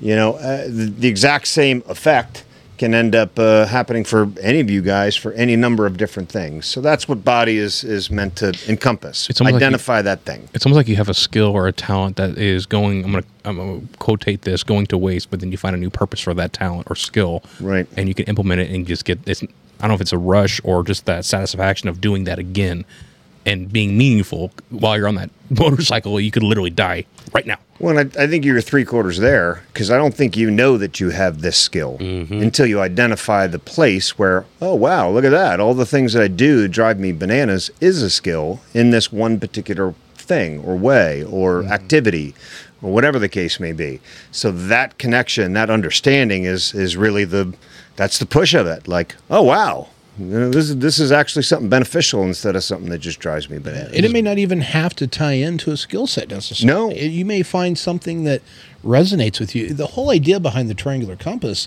is, again, a rejection of the modalities that we have as the status quo. It is, let's do a mind, body, spirit approach, and those things need to be in balance. And maybe your thing is dogs, emotional support animals. I mean, they bring a lot to the lives of the men and women that have them. Maybe it's equine therapy. Maybe that something about just caring for another being and just that interaction with that animal. Maybe it's turning wrenches on a car. It puts you in a place of zen. Maybe it's whatever, right? It's a buffet of options, and there's all these nonprofits out there that are putting forward their best step on what they think is a good offering. And so the whole idea of the triangular compass is we want to highlight those groups, we want to highlight those programs, and then we want to expose our audience to them, so that they can then engage for themselves. Bring them here. Yeah. Be happy to help them push out their statement or their vision or values. And I do want to compliment Drew, because I was being funny before I was trying to be funny. No, you weren't. No, I absolutely was. I got to tell you, man. I got to tell you, Drew. I've known Drew 2.5 years, maybe. I don't know. It's about like that. But Time flies when you're having fun. in that time period, now Drew's become so much more than a coworker. I mean, we live together, we work together. It's like we're on an extended deploment. That's exactly what it like. is. Drew's We just work constantly. Yeah, Drew's my best friend. I mean, I'd die for the guy. He's just so much, that he's brought not just to my work life, but just to my life. Right. And that's something I've been missing, because I'm a busy guy. I've been hard charging for over a decade now, trying to tilt these windmills. A quick Google search confirms that. Yeah, right. And so having a guy that's right there with you every step along the way, and he was much more advanced in his career in the military than I was. I mean, he's GI Joe, man. He's got all the bells and whistles: Ranger Tab, Pathfinder, Airborne, Jumpmaster, 82nd Airborne. He was member of the old guard. It's always the quiet ones. Continued on back as the top tab. Right. Yeah, so I just want to make sure Drew gets his due here. I appreciate you saying I that. want everybody on listening to know just what high esteem that I hold you in. Well, thank you, brother. And obviously that goes both ways. I mean, you're an awesome person that has been dropped into my world, and that's fantastic. And I wouldn't have it any other way. Everything happens for a reason. Yeah, but the best part about you spending a moment to say nice things about me is now I get to punt the ball, so I don't have to keep going into spirit. So I found a cool way to do that. And the way I'm going to do that is I'm going to throw it back to you, Reverend. So now you have seen the body. You were a part of that taping. You've heard us talk about it. You just heard me talk about the body side of it. How do you think that the spirit ties into all of this based off of those? I mean, you're a theological mind. I'd love to. How do the spirit ties into the body? The healing modality. Yeah, why you need to have a spiritual path, as a part of one of those three legs of the compass. Okay, so, well, let me frame this the best way that I think I can come up with at this point, and hopefully I'm answering the question that you want me to be answering. But whether you believe it's science as far as just material science, the healing power of the mind, or if you believe that it is essentially your conscious soul, right, or your conscious energy that's mapping that. Either way, there's enough evidence to suggest that, even through placebo groups, that we have the ability to heal ourselves and to create physical change. I happen to believe in manifestation. I believe that we're all part of a greater energy source. It's my personal belief. So because I believe that we're part of this great energy source, I actually believe that I can talk things into existence, right? I believe that we all have the power to do that. So when I look at it spiritually, I realize that I am using my energy force. I am narrating that. I'm speaking that into existence to manifest the changes that I'm looking for. And in and of itself, I will change. I will change physically. I will change mentally. I will change spiritually. I will grow. And so far, there's enough evidence in my life to suggest that when you change enough on the inside, your outside will physically change. I've had some pretty major physical transformations in the last 3 years, to the point that a lot of people that could walk by me right now that haven't seen me in 2 years wouldn't recognize me. I've grown an inch unexplainably out of nowhere. Huh. I grew an inch at 41 years old. Like all of you, or are you just trying to pretend just a part of you? His dick's still small. Don't let him fool you. We're not going to talk about the fraction of Filipino here. That's not girth he's talking about. for the sake of argument, all of me. Right. Sounds good. Okay. Okay. All right. All of me. In totality. Totality. Grossness. Anyway, so, but I have manifested some serious physical changes, but I do believe that's a result of my spiritual growth. And I believe that my spiritual growth will continue to manifest things in the physical reality, whether that's personal healing or physical healing, whether that's healing of someone else. But my beliefs may be a little bit more extreme than most. You know, I may be more on the liberal end of that. I tie all the way down to, you know, the biblical idea of gifts or purposes, like what the captain was talking about. I feel like, and you can even look at the material science argument. There's 3 different ways. 1, you can believe that they're gifts endowed on you by God. 2, you can believe that they're energetical, spiritual gifts that are laid into our DNA, right? Or you can just believe that they're habitual traits that are laid within our DNA that gets passed down. It doesn't really matter. The point is, all the same things happen. We all have these internal drives to do certain things. And whether we like it or not, they're core parts of who we are, right? You know, I will always be a talker. I'm not going to turn that off, right? So I've always overtalked in every situation my entire life. So Fact. Why not find a place to talk? Well, a podcast. Exactly. So I found a stage for that. So that fulfills me. That you could say that's fulfilling my spiritual purpose, which could be true. You could say it's just fulfilling my physical purpose, which could absolutely be true. Either way, I'm experiencing spiritual growth and purpose in the fulfillment of this activity.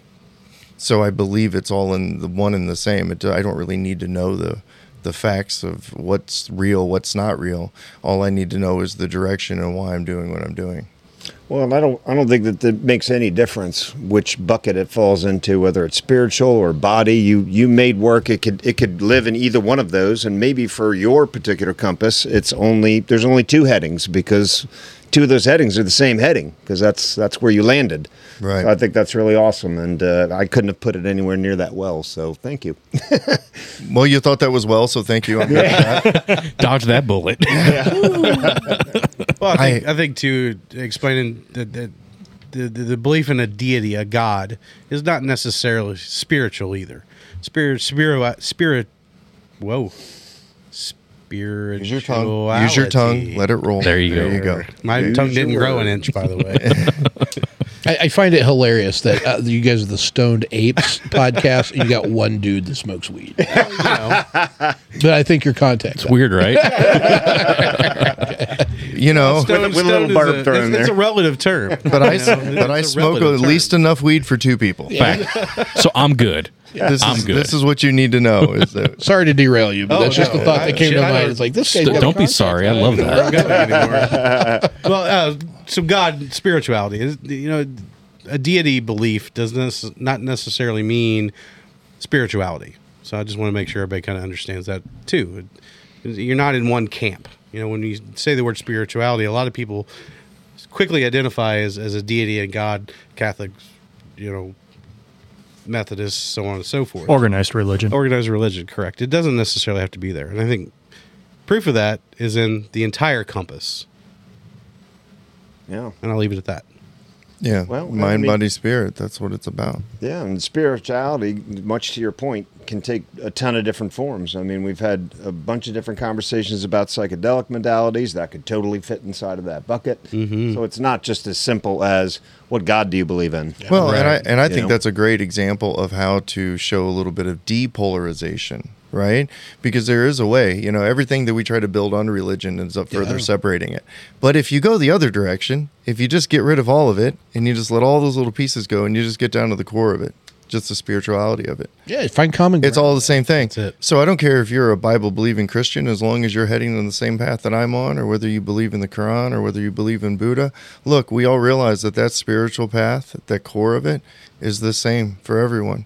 So if that's your guiding light for you to live that spiritual life that you were destined to live, then good for you. Yep. It's all a journey and an experience. Yeah, all more power to you. We don't have to hate. We don't have to separate ourselves from anyone else.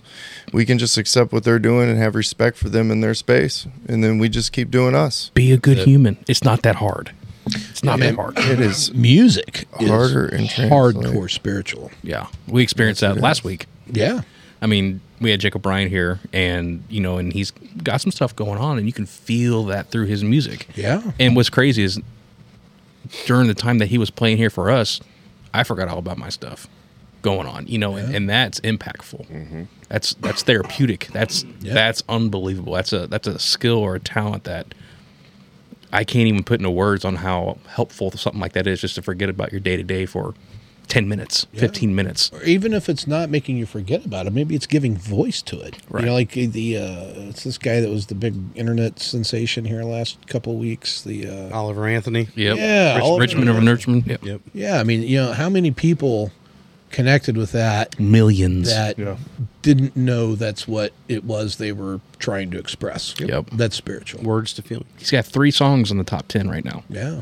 And he's just some hillbilly that plays a banjo down south. Hey, man. But he's got a good story, and people want to hear what he has to say. Yeah. Exactly. Good for him. Sometimes it's those simple messages delivered in simple ways that give power and voice to things that you can't, the most learned of men could not put into words. Well, Tells you a lot about the pulse of our country right now. Yeah, the That lyrics. so many people that it speaks to that many people. Tells you a lot about what we need right now. Yeah. What our souls need. Yeah, 1,000%. And it's good music. Absolutely. I grew up in the Ozarks, so I'm like one of those weird guys that likes bluegrass and all of that. for sure. Stuff. Not a lot of people, really get into that, but I think it's good music. And I listen to Bluegrass stuff is my kids amazing. are listening to. I'm just like, Yeah. what? Is that? I think it's the best part of going down there or going to Nashville, just finding the random dude that's playing or female on the corner that is a nobody, but the music they're playing is just like, good Lord, yeah. just cuts through you. Yeah. Like last week. Blues clubs and all that. Yeah. Yeah. See, Incredible there. I believe music is spiritual, though. It is. I think that sound is the source of creation. It's an elevation. 1,000%. I agree to that because like something when he played for us last week, there was just something different about that performance, and I don't know if it was just his emotions, but JB put on the best live performance that I've ever experienced in my entire life, and I'm a music freak.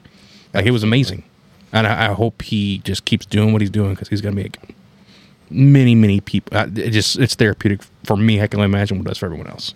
Yeah, it was definitely moving. Yeah. It was an incredible performance and probably the best that I've ever seen as far as something with just an acoustic guitar, Right. No vocals, no nothing. Just go and the sitting on a sound pool was table. so Yep. incredible. It was just so It was- organic. it was like listening to his CD. I mean, there was no difference. I think he's And- better live Yeah, than he is. it on was recording. incredible. It was I agree. absolutely incredible. Such a cool dude. But it was moving. But that's the same reason why I have such a drive to want to learn to make music. I believe there's something spiritual in it. That's why I have that drive so much to want to learn to create music, because I feel like you can actually create something. You can manifest that thing into the world. And I think that's a beautiful thing. But, I also believe that that's what the ancients have been doing for all this time too. So, all that ancient tribal music, there's a reason why it was so repetitive and so drawing. It's been a long so time. emotional. That's why the phrase, it hits, has become so popular. But if it hits, you literally feel it. Like it stirs your soul. You feel it in your body. Like, that's, the song Save My Soul Yeah. that Jacob has. Phew. I mean, it hit. Like Hard. I listened to it. I've listened to it probably 50 times now. Yeah. It just hits. So how many of you guys are going to the Highland concert in St. Louis coming up? I am, sir. Bam. Everybody going? I'm not. You're not? Why not? I don't even know when it is. We got to That's talk okay, about just this. Oh, man. Okay. The wife and So the wife and I are let going me get for sure. everyone. It's like I just introduced them to running water. The looks I'm getting from all these dudes right now. Hey, man. Jesus You Christ! need to get your guy in line. Dude, I know he embarrasses me. This sometimes, guy's but really hey, busy right now, guys. hey, I'm sorry. we keep him around for obvious reasons. But that's Butt it's stuff. talking about spirituality and music. Literally, not a lot of people know that, and most people don't even know what the hell Highland is. It's like I don't know the way you explain it. It's like a Druid, warlock, It's- witch, it's- ceremony. It's Germanic, Nordic folk music, right? I So, love like, all music, so you're not gonna upset me by introducing me to anything. I probably have that music on my phone, on my playlist, and don't even know it. It's the coolest No, you stuff. don't. You can go from Bach to Elvis to Rob Zombie to eclectic. whatever to pretty Jacob different. Bryant, and it's like this is fucking diverse. What Now, I was my- asking was, their whole concert isn't a concert; it's a ceremony, and they bill it as such. Yeah. It's like they understand the gravity. And So the let me tell you the best part of this. Yeah, I'm gonna steal his thunder, and then I'm gonna make fun of myself because Nerd. I found out about Heilung because I started listening to this musician called Ivor, and Chocolate Bolin was a song of hers, and I really liked it, and that kind of drew me into that music. And when the first time I heard Heilung, I was like, this is some witch shit. Like, this is really fucking, like, this is the real shit. It's like some scene queen Like, shit. no. Like, this is like some, like, straight up, like, ancient druid It's ritual heathenry. Okay. I mean, it's I'm some intrigued. shit. Keep going. So, but I didn't know that. I just assumed it, and so here I am, I'll be outside, we'll be having fires or whatever. I'll be blasting this stuff in the backyard. Your neighbor's got to love you. I'm laughing, because I'm like, one day it's something terrible. Well, then I find out, meet Will. And then I find Someday, out last week. that this is a whole ceremony, that this is actual all the way down to like ruins that are carved in ancient sacred places, like directly read from the ruins onto the song. I'm playing this shit unscripted in my backyard like an asshole. Well, the shoe fits. With a deer head on his. The shoe fits. And then I think I did something cool because I got the tickets to the concert. And so then when they showed up last week, and he was like, whose mannequin is that? And, I was like, well, that's my Ren Fair outfit. And he starts telling me, he's like, well, we're going to Heilung. And he was like, wait, we're doing what? And I was like, hell yeah, we are. But what's really funny though too, just to insert a piece of humor, is right next to your Ren Fair outfit is a statue of Halo. Yes, please. Master Chief represents, son. I'm a Halo fanatic. First time I walked in, I saw that. I was like, huh. I never would have thought those two things together. I don't play. Yeah, I don't play any video games but Halo. And then I played Halo pretty aggressively and competitively up until about the time my son was 12. And then after he embarrassed me one too many times, and him and all of his equally talented 13-year-old friends in the world, I hung up my Halo gloves and said, fuck this game. See, I threaten my kids when they get really good at a game. I'm going to break out the N64 and go old school like 007, or break out the regular Nintendo. I knew I was in trouble. I knew I was in trouble when my son was probably 9. We were playing this Scooby-Doo game together, and we got to this one level, and I couldn't figure out what to do. Me and him are playing, and he's getting mad at me, and he's going, Dad, when the screen does this, and when this you see this, and when this over here happens, then we need to go do this. So he had already patterned the framework of the game and how the game worked, and knew what to do based on how the game was behaving. Critical thinking. And I realized, wow, I'm an idiot. I just see Rev sitting on the couch going, "Oh, Raggy." And then you got to go, I'm way too high for this right now. These kids are trained. Oh my god! Yeah. Oh my skill goodness. sets that Yeah. we never had. Nope. Yeah. 100%. And I watch these I watch the kids play video games. I got 6 boys. Jesus, son. Right. Oh, that's Can't pull funny. yourself out of a parking lot. My Lord. Well, I got 4 boys from my first marriage, and I've got 2 stepsons. And my 4 oldest boys are all out of school, and I've got a senior, and I've got an 8th grader this year. And they're up on all that stuff, man. I mean, and they'll watch YouTube videos of other kids playing video games, and I'm just like, what? It's alien. I don't understand it. But I watch these games they play, way different than Excite Bike and Duck Hunt and all that stuff. I was Oh, playing when yeah. I was a There's no kid. little How dog dare laughing you. at you when you miss. Yeah, and I'm like, oh, I want to play that, and it looks so cool, and I get it, and it does not hold my attention. I cannot make myself play. I'll have fun with it for a couple hours maybe, and then it's done. I could see you being a fan of the storyline on Black Ops, like the old, like I say, old school PS4, PS3 Black Ops, where it actually has a storyline, objectives to meet, and you have to go through it Not the and complete free play play stuff. stuff. Right, not the player versus player, like the actual storyline of I the love that actual stuff. game. I think you love would that like stuff. that. I was a total gamer nerd in high school. I did the Dungeons and Dragons scene. I love role playing games, all that kind of stuff. Like Against 4 children. that was Explain so, Joe. yeah, man. It's all so clear.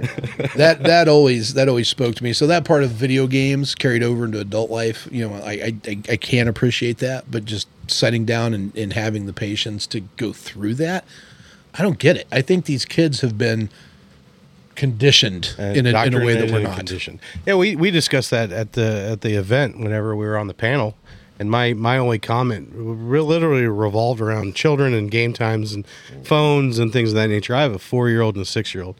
It's ironic that this came up because my 6-year-old came up to me yesterday and was like, "Hey, Dad, can I get my tablet?" And I said, no, honey, you know we don't do tablets during the week. You only get X amount of screen time. I'm using the words. And she's like, well, that's no fun. All my other friends are doing it. You know, and we have to have that discussion. Now we're having it more and more and more. I don't want to be that... I don't want to be that guy that's just giving the kid the tablet to go away and, you know, get out of my hair. You know, she's like, well, I like doing it. I want to have fun. I was like, well, why don't we go play? And we got a little game out that my son got where you stick little swords in a barrel and then whoever gets the last sword in there pops the top off. And they thought that was the greatest thing ever. I got involved, got down on the floor, said no to screen time, TV's off, and we played this ridiculous game. And it just took all that, hey, I want screen time, Dad, took it away.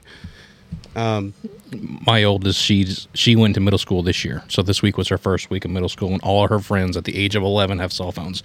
And she does not. We have a house phone, and the reason we got a house phone because she's starting to stay with friends and overnight things. And if they have dirtbag parents or little girls are being little bitches to my daughter and she wants to come home, I wanted her to have an access. So when she goes to a friend's house or my youngest wants to go, that's perfectly fine. Take the house phone. If you need me, you call me. I'll be there. And it's got Lifeline where you can see where they're at 24/7. Like it's got all those features. But at that age, they don't need a damn phone with access to internet. It's so dangerous. Well, I'll tell you what, and one thing I don't think it's talked enough about this, and I've seen this with 3 of our children now, where when they get plugged into that technology and you don't restrain it enough and they get in there and they get in that room cycle of video games and everything, all 3 of my children have went through major depressive states going into that. They self-isolate, they get in their thought cycles, and then they reinforcement, and it's so negative with the games already and everything else that's going on. And when you get these kids out of that environment, then you make them start doing other activities, physical activities. That goes back to that mind-body connection, right?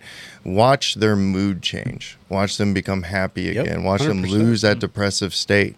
Like, I think that is so important about not just eliminating the exposure to technology, but making sure that you're balancing technology exposure with physical activity. Agreed. With activities that require behavioral traits. That's the amount of times I told those girls, turn everything off and go outside and play. I was like, go play in the dirt. That's what you need right now. Yeah. They had a great summer. They had a great summer outside. Luckily, it didn't rain a whole lot, so they didn't have a whole lot of required time inside. And they had a neighbor kid that they just played like I'll crazy. share this story too. This one was very impactful, and I didn't actually learn the lesson until much later in life. My senior year of high school, and I'm 47 years old, so I grew up all with you guys in the same time period. You got some damn good genes, man. Thank you. Like a ginger thing. It's all the souls. You look good. It's all the souls he's taken, man. Yeah. Well, that's a misconception about gingers is we don't take souls. What do you do? They're given to us. Oh, you motherfucker. I was waiting My for son, it. you're I knew totally there's a going to give him punch. that. That's He's a good going. one. And then you get the other one, That's a like, good one. gingers have no souls. Like, no, we have a lot of souls. Sorry, man. I derailed you again. You said you were 47. Or like Drew's 47. He looks, I know. He looks Look like at a this difference. Yeah, a little different. Infantry. Yeah, right. Infantry versus taker. Right. All those tabs you were yelling out earlier. Absolutely. Fuckers are heavy. Fuck yeah. I digress. But so it was my senior year of high school. It was prom night. I wake up. My dad's waking me up at 06 on my prom day. And he kicked in the bed. I'm like, what do you want? He's like, hey, get up. I'm like, oh, okay. Dad's home. I got to do what Dad says. So I get out of bed. Walk in the living room. He said, go all the way down to the bottom of the property. There's a shovel. I want you to dig a hole and don't stop until I come get you. At this point, I realize that I don't ask questions, right? Dad says to do something, I go do it. So I go down at 6 o'clock in the morning, digging a hole. Mind you, this is May in Kentucky. It's hot. Sun's blaring. 4 o'clock, he comes and gets me. I have a hellacious hole dug. This is a monster hole. You can see China in this bitch. He said, all right, you tired? I said, yeah, I'm tired. He said, go upstairs, get showered, go have fun at prom. Didn't realize it. But why he did that, I was done at 10 o'clock. I was ready to come home. I didn't go to parties. I didn't do anything. I took my date home. I came home, and I went to sleep. The next day, he woke me up, said, go fill the hole in. I was like, you son of a bitch. I went down and filled the hole in. Took a whole lot less time to fill the hole in. But I didn't realize until later in life, like, okay, now I understand. Because all my friends were out partying, drinking, doing all the premarital sex fun stuff. But I was done. I was spent. I'm like, that's actually a pretty good lesson. Could have saved your life. Could have absolutely saved my life. Yeah. Yep. If I tried that with any of my kids, that would have gone nowhere. Nowhere. One scoop, I'm done. Yeah, they're like, "Who are you burying?" You know, I'm not in. I'm not even going to ask questions, but I'm going to help you. Right. I'd be out there 20 minutes later putting the shovels up. It was an impressive hole. And it might have been a burn pit. We could have used it for that. It was huge. Oh, my Lord. Well, the places we have went. Well, we really appreciate you guys coming out and talking to us. It's been absolutely amazing and inspiring, and keep fighting the good fight, Yeah, guys. man. Thanks for having us, man. Yeah. You guys are great. It's been a pleasure to get to know you guys. Yeah. I'm glad that you reached out. I'm glad somebody read my blog post on my crazy testimony to the Missouri House Veterans Committee Affairs Committee. I'm glad that you guys came out and was there for the filming on the 5G warfare stuff with Boone. And we've got a lot of cool stuff coming down the pike, man. It's always something new and interesting going on in Grunt Style Land. So Keep it rocking and rolling. glad to have you guys on board for the ride, man. We're going to do a lot of cool stuff.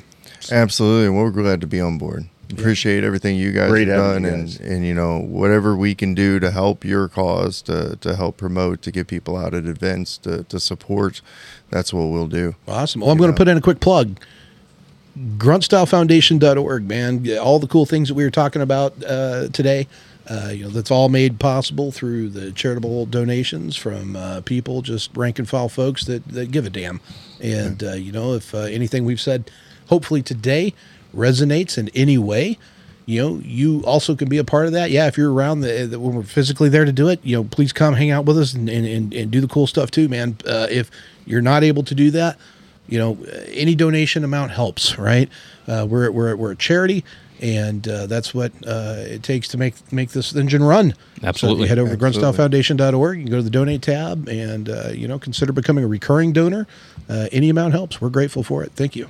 Absolutely. And for the listeners out there, make sure you look in the description. I will add that information in the description so you'll be able to click the link and head to the Grunt Style Foundation.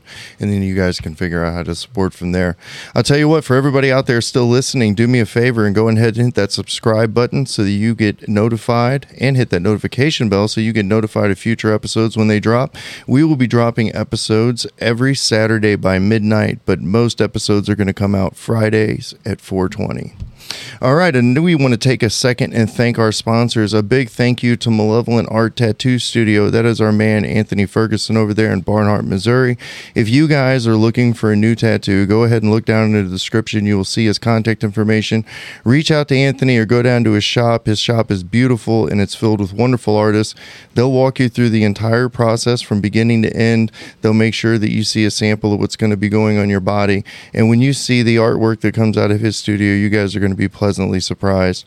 If you mention the Stone Dates podcast when you're talking with Anthony, you will get $50 off any half-day booked appointment. Another big thank you goes out to Strategic Stitch. Strategic Stitch is our partner with our website. They're doing the drop ship for us. They're doing our apparel. I'll tell you what, if you're a small business out there and you're looking to get into, minimum requirement orders and wanting to skip some of that more expensive stuff, and you want to get it at a more affordable price, hit up Strategic Stitch. They do great at small batch orders, t-shirts, hats, anything that you want custom with your logo for your apparel. They can hook you up with that. They also do a tad bit of laser engraving over there, which is really cool. But go ahead and check out our website, www.thestonedapespodcast.com. On there, you will see our store and you will see the apparel that they have and they have done for us. We will be getting new pictures because somebody's been slacking on that. But I'll get some new pictures up of the finalized merchandise so you can see just how quality it is. And we got some new releases dropping as well. So that's a big thank you to Strategic Stitch. As for this episode, we want to thank Grunt Style Foundation again for coming in, and going to definitely invite you guys back, and we'll have to keep doing this. Anytime. Absolutely. And for these Stoned Apes, we are out.